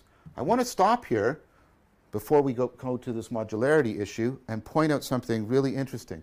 Notice what we got with Fodor and with Wittgenstein, and like I said, I think this ultimately goes back to Aristotle, right? Notice how the propositional, and this was one of Wittgenstein's famous arguments, right, ultimately depends on the procedural. One of my favorite quotes from Wittgenstein has to do exactly with this. He said, even if lions could talk, we would not understand them. Even if they could use all of our words, we would not understand them, because their skills of what is relevant or important or central to them are very different from ours. He called this a form of life. Their form of life, the way they exercise across many contexts, the skill of doing judgments of what's relevant, what's salient and important to them, is fundamentally different from ours, because they're cats rather than humans, and therefore even if they spoke, we would not understand them. So we see that the propositional actually depends on the procedural. But notice, and this is really important, if I'm exercising a skill, so I'm going to throw this, or do a martial art block or something, right? That depends on what's called situational awareness. If I'm a good martial artist, I don't just have my skills and just apply them mechanically. It's a great thing if you spar with somebody that's fighting mechanically, because they don't have situational awareness. Now, what is situational awareness? Right? When I'm exercising a skill, it depends on my situational awareness. Well, what is situational awareness? Well, you know what it is. We've already talked about it. It's your perspectival knowing. It's your ability to do salience landscaping. It's ability to foreground, background, right? Formulate the problem well. It's all that perspectival stuff. So my situational awareness is, how is my salience landscaping foregrounding what's most relevant to the task? How is it backgrounding what's irrelevant? How is it adjusting as the situation is changing, so that the way I'm applying my skill is more adaptive and more fitted to the situation? So your procedural knowing depends on your perspectival. Well, you know where I'm going to go with this, right? Your perspectival knowing ultimately depends on how well the agent and arena fit together and generate affordances of action. and affordances of an intelligibility. If the agent and the arena need to be in a conformity relationship, they need to be well fitted together. You've seen lots of arguments to this. In order for my salient landscaping to function appropriately. So the perspectival ultimately depends on the participatory. Now, of course, it goes this way, right? They affect each other in multiple interactions. So I was not originally drawing the arrow of causal interaction. I just did that, but what I was trying to draw originally was the arrow of dependence, asymmetric dependence. This depends on this, and this depends on this, and this ultimately depends on this. So we're getting a lot about how we should think about relevance realization, where we should look for it, and notice it's starting to give us a way of connecting and thinking about the four kinds of knowing. What about modularity? What about modularity? Well, the idea would be something like this, right? And to be fair, this comes up a lot. The idea, here's the mind or the brain, right? And here's something like, here's the central executive, or something like that. It's weird we use a business term for an aspect of our cognition. This is used in psychology. And the idea is the central executive is making all kinds of important decisions. Well, maybe the central executive is responsible for relevance realization. And a lot of people, and I know this because I interact with psychologists, they're saying, oh yeah, that's it, that's the answer. Well, it's not an answer. It's not an answer at all. Because if it's right, it's ridiculously homuncular. Because what does the central executive have to possess? Inside the central executive is the capacity for relevance realization. I haven't explained it. I've just pointed to a place. And the problem is you shouldn't, okay, so first of all, I haven't explained it. It's homuncular. And secondly, you shouldn't point to a place. Look, relevance realization can't be in any one place. It has to simultaneously. You know this. We've talked about this with how attention works. Remember, that you're always going from feature to gestalt and from gestalt to feature. Attention has to be moving out towards the gestalt and down to the features. Relevance realization has to be happening both at the featural level and the gestalt level in a highly integrated, interactive fashion. You can't point to one place and say that's where relevance realization is going on, because relevance realization has to be happening at multiple levels of cognition in a simultaneous, self-organizing fashion. That's why it can lead to insight. And as I said, pointing to any one thing and then labeling it is not an explanation. It is a homuncular right? It's a homuncular diversion. That's all it is. Okay. Let's try and draw this all together. What are we learning? Well, I'm trying to show you we're already learning something very interesting about meaning making. But we're learning what we need, the kinds of properties and processes we need in order to explain relevance realization. First of all, our account of relevance realization, and bear with me on this because there's an important way in which I'm going to modify this, right? But our account of relevant realization has to be completely internal. Now, what do I mean by that?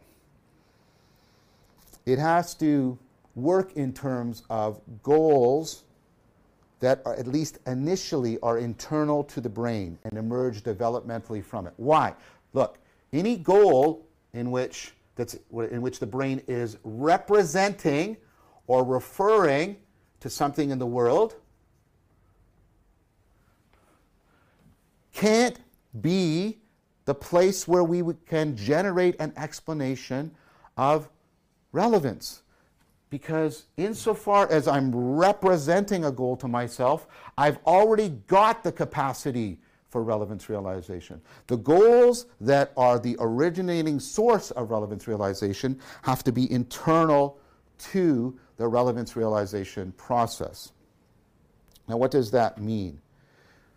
The goals have to be goals that are constitutive. What are constitutive goals? Constitutive goals are goals that a system or process have that helps to constitute it for being what it is.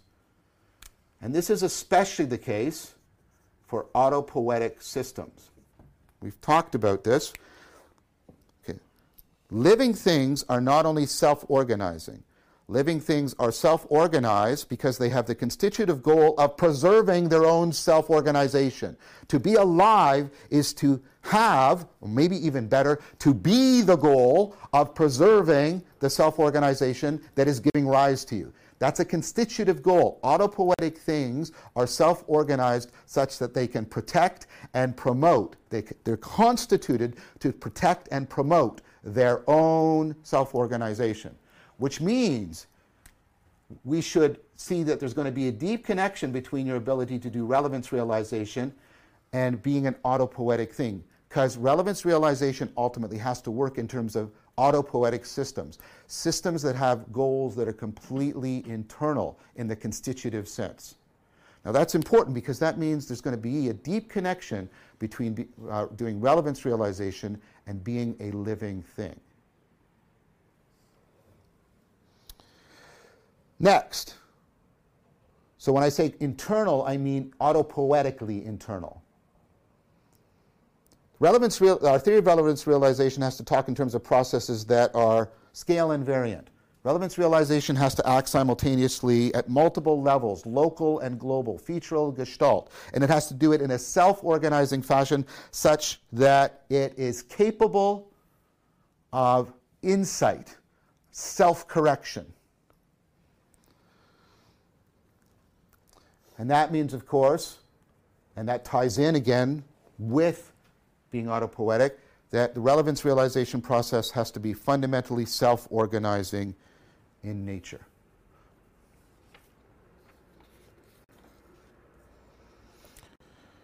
Okay. Now, we hit a problem here. And it's a problem that might derail the whole project. And it might make it sound like the attempt to give a scientific explanation of relevance realization is impossible. Now notice I've been sort of playing between those and treating them as synonymous, a theory of relevance and a theory of relevance realization. That's ultimately because I've been dodging an issue. Because I'm going to argue you can't identify them. Because here is what I want to argue. Or at least I'm going to state what the argument is going to be, and then we're going to pick it up in the next video. I'm going to argue that we cannot have a scientific theory of relevance. We cannot have a scientific theory of relevance. I'm going to try and argue that that tells us something very deep about the nature of relevance, and therefore something deep about the nature of meaning and our attempts to explain, articulate, and celebrate our meaning-making capacities. But I'm going to ultimately argue that that is no reason for despair. Because what I'm going to argue is that the fact that we don't have a theory of relevance doesn't preclude us from having a theory of relevance realization.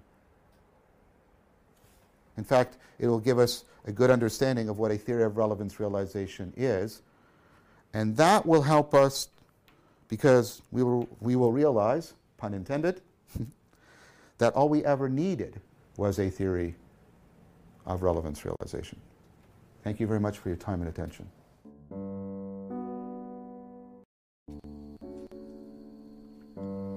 Meow, meow, meow, meow, meow, meow, meow, meow, meow. Meow. Rough, rough, rough. Wow. Rough, rough, rough. Rough, rough, rough, rough, rough. Boy, I barely caught up with that one. Notes all the way to the end. Dude, yeah. I could barely write fast enough to keep up with Vervaeke on this episode. These are the most notes I've ever taken in my life.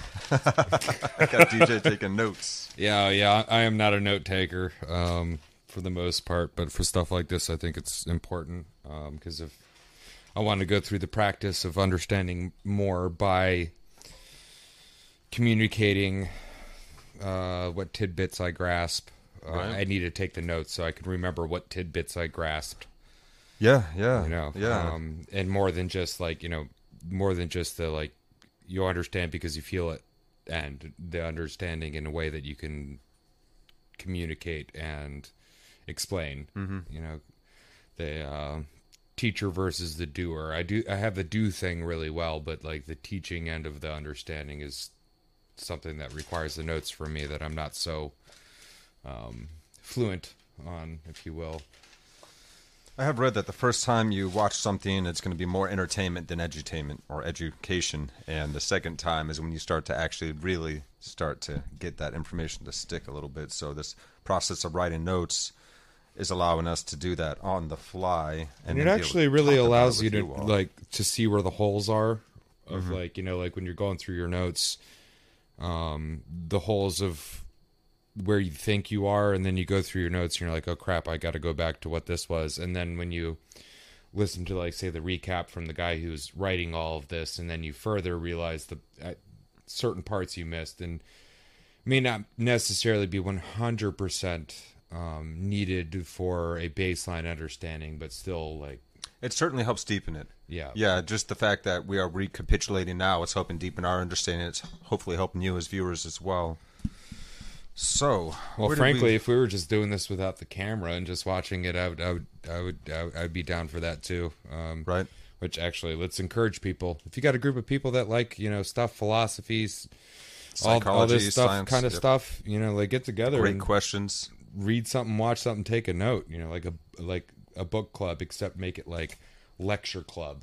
Instead of, we all read the book, right? No, we're going to watch the lecture for 45 minutes, and then we're going to spend the next few hours talking about it, and, having a drink and doing whatever. But like making it more. Yeah, the hope here is to do something similar to that.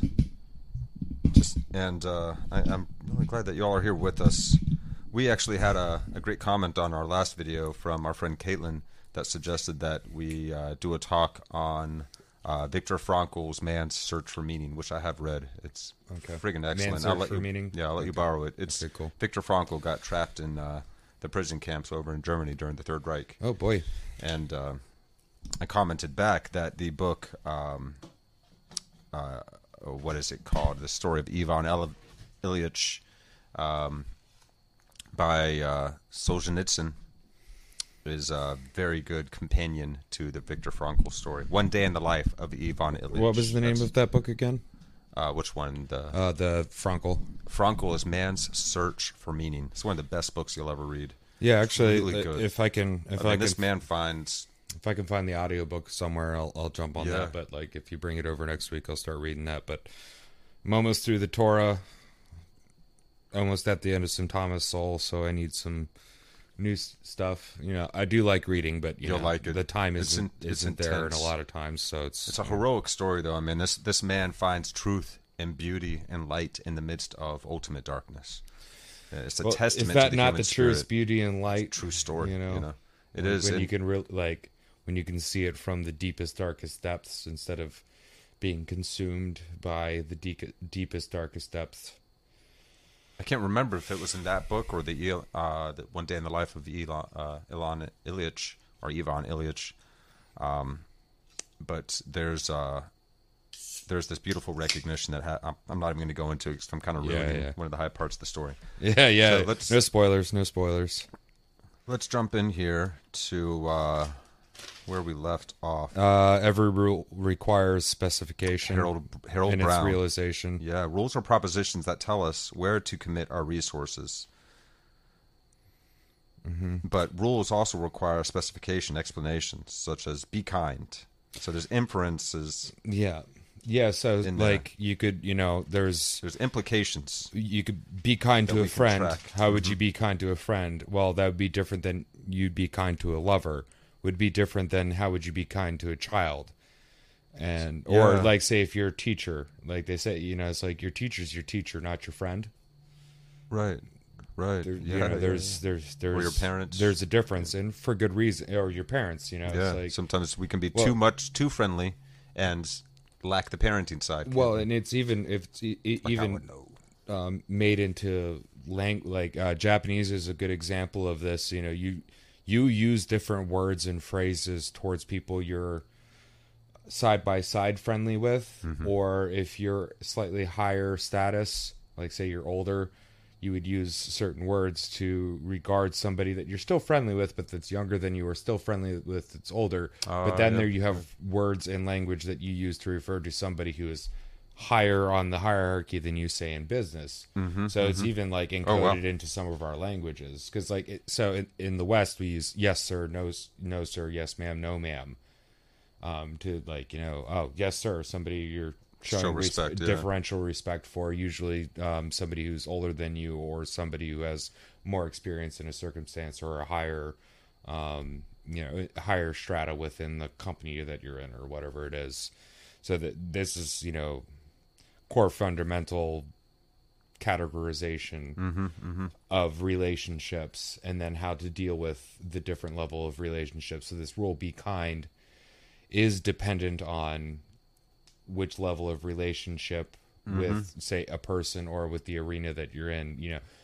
Be kind to nature. Well, you wouldn't use the same techniques that you'd be kind to, say, your 3-year-old kid, because the nature needs something different than your 3-year-old kid. Right. Sometimes it needs some things ripped out of the ground, and well, you don't want to rip your kid's hair out. That ain't gonna do them no right. good. So we use selective judgment. Yes. Which is how we determine which implications and beliefs to hold relevant. Because we can't use the propositional or computational to determine what's appropriate entirely. Yeah, and we can't come up with this higher rule that can, deal with all of the different relationships within right. it. With merely propositional mode. Yeah. Because the propositional, we remember from previous episodes, depends on the procedural aspect of knowing. So that's Brown, the skill of judgment. Yeah. So even if lions, Procedure. yeah. Excuse me. So even if lions could talk, we could not understand them. Is the example that Brown gives. Their form of life, what is relevant to them, is so different from ours. Even if they were using the same words, how they would be communicating would be worlds different than our ways of understanding reality. What their motivations are, what their, Yeah, it depends on your situational awareness. Yeah. So this is your perspectival knowing, your perspective. Your ability to do salience landscaping is dependent on this perspectival knowing. How well we can foreground and background what's irrelevant or relevant to us. Well, and we can actually see this, culturally. If you live in a country that has like a siesta tradition, where like in the middle of the day everybody takes a nap, so all the stores close. So between whatever hours in the middle of the day, nobody's open.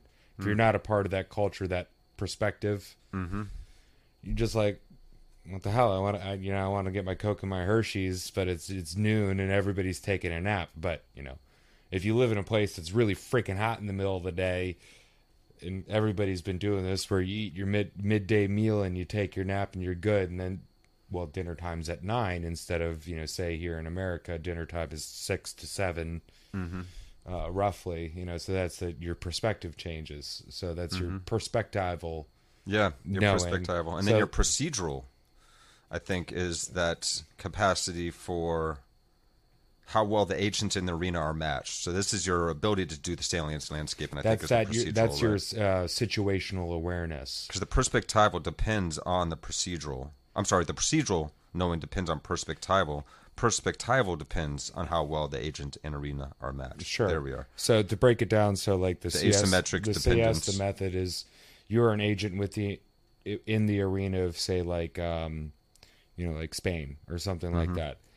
But so this is the propositional. Well, this is the and then this is the agent being aware of its arena. So that's the perspectival. You're an agent. Say you're a American going to Spain. You're going to Spain. You know that you're going to have to deal with some quirks within the communities. Yes, because there's they're your different than proposition. yours. Yeah. And Your then perspectival is who you are and where you are. and the procedural end is your situational awareness How of do you realizing proceed? all the shops are closed between these hours. There you go. And I was talking to somebody, and they're like, "Oh yeah, no, we're all taking a nap, dude." Like, And it's so this too leads hot. to the participatory level of knowing. Well, and the thing is they're kind of intertwined too, because if you grow up in it, participation would be automatic, right? Because you've been doing it for so long. It's a traditional thing to do. But your situational awareness realizes like, oh, I can't shop for my Coca-Cola and Hershey's between these hours because this is what's happening here. And then, well, I can modify my behavior. Great. I'll take a nap in those areas So too. I I'll modify wake how up I and- proceed yes. here. Yeah. So So now we tried to explain this through modularity. How is the brain doing relevance realization? Because we've recognized it isn't doing it merely through categorization or representation. It's not doing it through computation. before we get into that real quick, though, where you were kind of getting at. So the arrow of difference. Yes. So you could say it starts as procedural knowing. Well, it starts with propositional, then perspectival, then procedural, then participatory. Okay. I wrote it down. Yeah, I okay, caught cool. it on the board. Yeah. Yeah. So there is, one It's like a gradient. different to another is different to Exactly. another. So that's the asymmetric dependence he's pointing out. Yeah, but yet again, things tend to inform. They're building on one another, aren't they? And Yeah, then 'cause they also inform one another. reinforcing back non-linearly as well. Yes. Our brain's doing all this at once. Every time that we ask somebody, "Hey, I'm out of gas. Where's the gas station?" Yeah. So modularity. So, is relevance realization happening in the central executive part of the brain? Yeah. What is the central executive? Well, that's the homuncular fallacy right there, right? Well, you're pointing to a place where relevance realization happens, but that doesn't explain how. Yeah, Right. because that central executive is having a relevance realization, which gives you a relevance realization, which means that central executive has to have something that gives it a relevance realization. It's part of what executes the decision making, but it's relevance realization has to work in an integrated fashion on multiple levels of cognition in a self-organizing fashion. So it can't just be happening in the central executive part of the brain. So what does that central So what does that executive thing do? possess? What does that have? Like what, without delving into the homuncular fallacy, like what does that central executive have? Not enough to do relevance realization is what Vervaeke's getting at. So we know that attention knows how to move from detail or features to gestalt and back, and gestalt to features. Yeah, you can. So our explanation has to work in a way that explains how the brain recognizes goals. Is where Vervaeke gets to here. Goals must be internal to relevance realization. Yeah, so you could imagine relevance realization, put that in the middle, and then at one end you have features coming in, and one end you have gestalt coming in. Mm-hmm. And both of these things and all of these things are within relevance realization or self-organizing themselves. Mm-hmm. In an autopoetic Insight. fashion. Yes. In like an automatic fashion, that in a way that only a living thing can seem to do. Only living things are autopoetic. So we know that goals must be constitutive, autopoetically internal, in order to promote self-organization. So there's a deep connection between relevance realization and being a living being.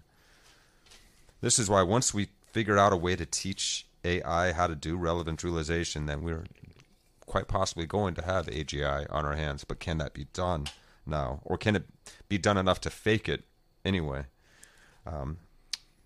So the autopoetic, self-organizing by its very nature. To protect and promote. Mm-hmm. So in order to, I guess, protect the previous realizations and promote the further gathering or obtaining of new revelations without destroying previous revelations. That's what I got out of the protect and promote. Yeah, it might end of reframe them this. for us, but it doesn't need to erase them to do this. Well, sure, like It just needs to reframe them. when you redefine learn them. new things, you don't just forget the things that you believed before. You actually understand why it wasn't relevant, Yes, and why yeah. the directionality maybe of your intuition was going in the right direction. It just latched onto the wrong thing. So we have a problem now. We cannot have, perhaps, this is what Vervaeke is proposing, that we can't actually have a scientific theory of what relevance is. We just know that we can still understand what relevance realization is, even if we can explain how precisely it works. We know what it's doing. Do not despair. You don't have to be able to poke it with a probe in order to start to understand what it does. And utilize it. Yeah. So it remains a mystery right now as far as neuroscience is concerned. Now, this series is a couple of years old at this point, so maybe look at some of Vervaeke's newer videos and other neuroscientists, neurologists, cognitive scientists episodes, perhaps.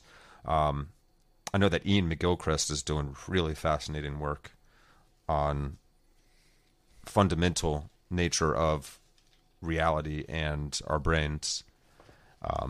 He's got some very compelling ideas that he's been sharing. So there's a lot of people at the forefront of this, but I do suspect that we're still kind of floating in that area of not quite understanding. Well, it's kind of cool though, how the brain does this. We're going through this. Still don't understand consciousness. We're going through this that is like a few years old as it is, but then as we're going through, we can look into the future, which is the more recent stuff compared to what we're going through, and see what the fruition of some of these thoughts and procedures that we're discussing now are getting to. Yeah. Oh, I've been holding back on diving deeply into his new series on wisdom, but he's got a whole other new series going on that's building off of this series. Yeah, for sure. And there's so many great conversations he's been having with so many people as well on his channel, and he's also sharing the enactment of dialogos, which is a new form of conversation, new form of interaction. Not even new; it's an old form that we forgot about. Yeah. It's basically an old capacity that humans have had for a long time. To quote Graham Hancock, we were a species with amnesia. Yeah. And that's for one of our commenters. Yeah, no doubt, man. For sure. Graham Hancock is awesome. But we're we'll call it the baby in the bathwater fallacy that humans really fall into a lot. Is while coming into novel ideas and understandings, we do have a tendency to throw out more than we should while we're going into it. Yeah, we do. So that could probably amount to a lot of the lost information. It wasn't just the burning of Alexandria or maybe a huge impact, just the stuff that we throw out because we're coming into new understandings of things. And that's where people who appreciate history and philosophy and can look at things over time, that's why that's important, is to regather maybe the bits that we shouldn't have thrown out, and then make really sure that the other bits should have been thrown out. Yeah, and we got to understand why they needed to be thrown out and keep that information relevant and available for us. And even why they need to come back, too. Like at certain periods of time. Some of those ideas maybe didn't need to be thrown out. Or at that period of time needed to be thrown out for something to happen, but then you have to come back and reclaim it. Because, time... Re-understand it, see it in a new frame. Relevance realization isn't just a direct line. Yeah, that's a really good point, because one of the problems that we have as humans is that we can get very attached to our ideas. This is our ego. We're so attached to our ideas. So when we disprove a previous idea, there is kind of there's a motivation to destroy the old, like you were saying. Yeah, and just erase it all. For better or for worse. It was all wrong. Yeah. And that, for better or for worse. And that's unfortunate. It's either all wrong or I'm going to pick and choose. Because we need to know why it was wrong. Yeah. And we need to be able to teach and understand that.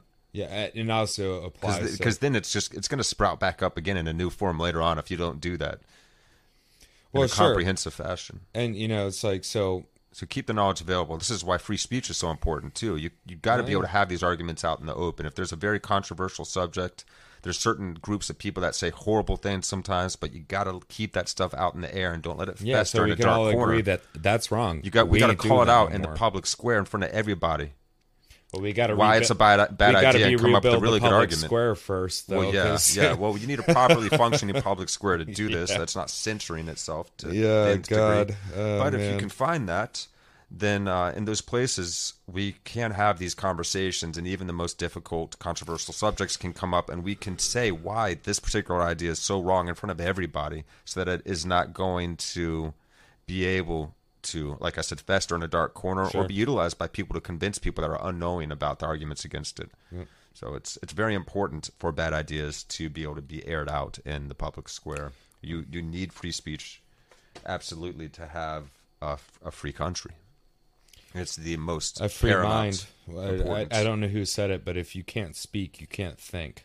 That's true too. I don't know who said it first, but that's I know Peterson said that, among others. Yeah. Yeah, no, but it's very much true. If you can't speak, you can't think, and that it's also being communal and having language helps us understand. Yeah, and we as a species, we think together more than we realize. We're all building off of each other and everyone and everything that came before us. So it's I'd venture to say very detrimental to us to cut off from each other when we do that. I'd venture to say that we've actually very rarely truly just think by ourselves for ourselves. So almost everything we do is thinking about somebody else, whether it's what they think or what my responsibilities are. Just about every word that someone invented, and speech, language itself, we've been working on for thousands of years, communally working on. Well, if you've never fallen out of the tree, you know there's risks of falling out of the tree because you've seen somebody or heard a story about somebody falling out of a tree. Right. And how rare are new ideas, completely new ideas? Because every idea that we have has been said before us in some way. In that case, I would say... That's why this series is so exciting, because there are new ideas here. In that case, I would, as far as how rare is a new thing, like a new thought, a new idea, I would say exceptionally rare, but also exceptionally common at the same time. Yeah, right. It's like music. Yeah. It's there. You only got 7 modes, 7 made chords, a bunch of modifications. Yeah. But every song is a freaking new song. And how you think, how you say it, how you form that idea is always going to be, even if it's a recapitulation of something else, it's from your perspective and your own words, from your own thinking and experience. So it's still going to have its own unique flavor and taste, Well, you could take the 1-4-5 blues, whether it's a 12 bar or a 16 bar blues. It's either one. There's a whole bunch of different songs that are completely different from the fact that you can just hear 1 or 2 notes within that song and recognize that song versus another song that are both 16 bar blueses, but you can immediately within 2 notes tell the difference. So that's new profound. Things are exceptionally rare, but can also be the same exceptionally note, common. But how big is that person's finger? How much muscle pressure? When is the precise microsecond they're letting go? And how are they letting go of the string? And how are they hitting the string with the other hand? All of these things add so much flavor to how that note sounds. How did the the technician who mixed the sounds together, or the mastering guy who mastered it all together? You can feel the emotionality through every single step of the process of the person that was doing the mastering or the playing or everything. Yeah. So the moral of that is there's nothing new under the sun, but everything under the sun is also new. At the same time, always both a paradox. Yeah, always, man. Reality is always a paradox. It's so cool in that way. Yeah. Well, this was a good episode. Yeah, man. I'm looking forward to the next. Yeah, so am I. Thank you guys so much for tuning in with us on this episode of Actual Eye and Meaning Making 101, this special series that we've dedicated to going through this Awakening from the Meaning Crisis series by John Vervaeke. But look forward to other things that we might be going through in the future. And if you enjoy this series, make sure to give John a like and subscribe. And if you like this show here, then you're enjoying what we're doing, of course, we would love for you guys to like and subscribe and continue to join us here as well. Share with your friends and family. And check out our band, American Dharma. We're online. We're everywhere online. Just like this show is in podcast form everywhere online. So look us up. Actual Podcast. American Dharma is playing a show on Saturday in Hagerstown, Maryland. So if you're in the area, come on out. We'll probably start live streaming our practices on new songs. We discussed that. I think it'd be a good idea, but once we get them ready enough for the audience, we'll start playing them out for you. We got some new stuff that we've been working on. Once we got the order of the songs, and we don't sit there for 30 minutes being like, okay, which part is which? What is this? What's going? Which Speaking actually of would be interesting to see. But if you're not a musician and in a band, you'd be like, come on, stop yelling at each other. It might be fun just for kind of a window into someone else's life and experience, and reality TV mode. Yeah, boy. All right, we love you. Yeah, I love you guys. We will see you next time. Meow.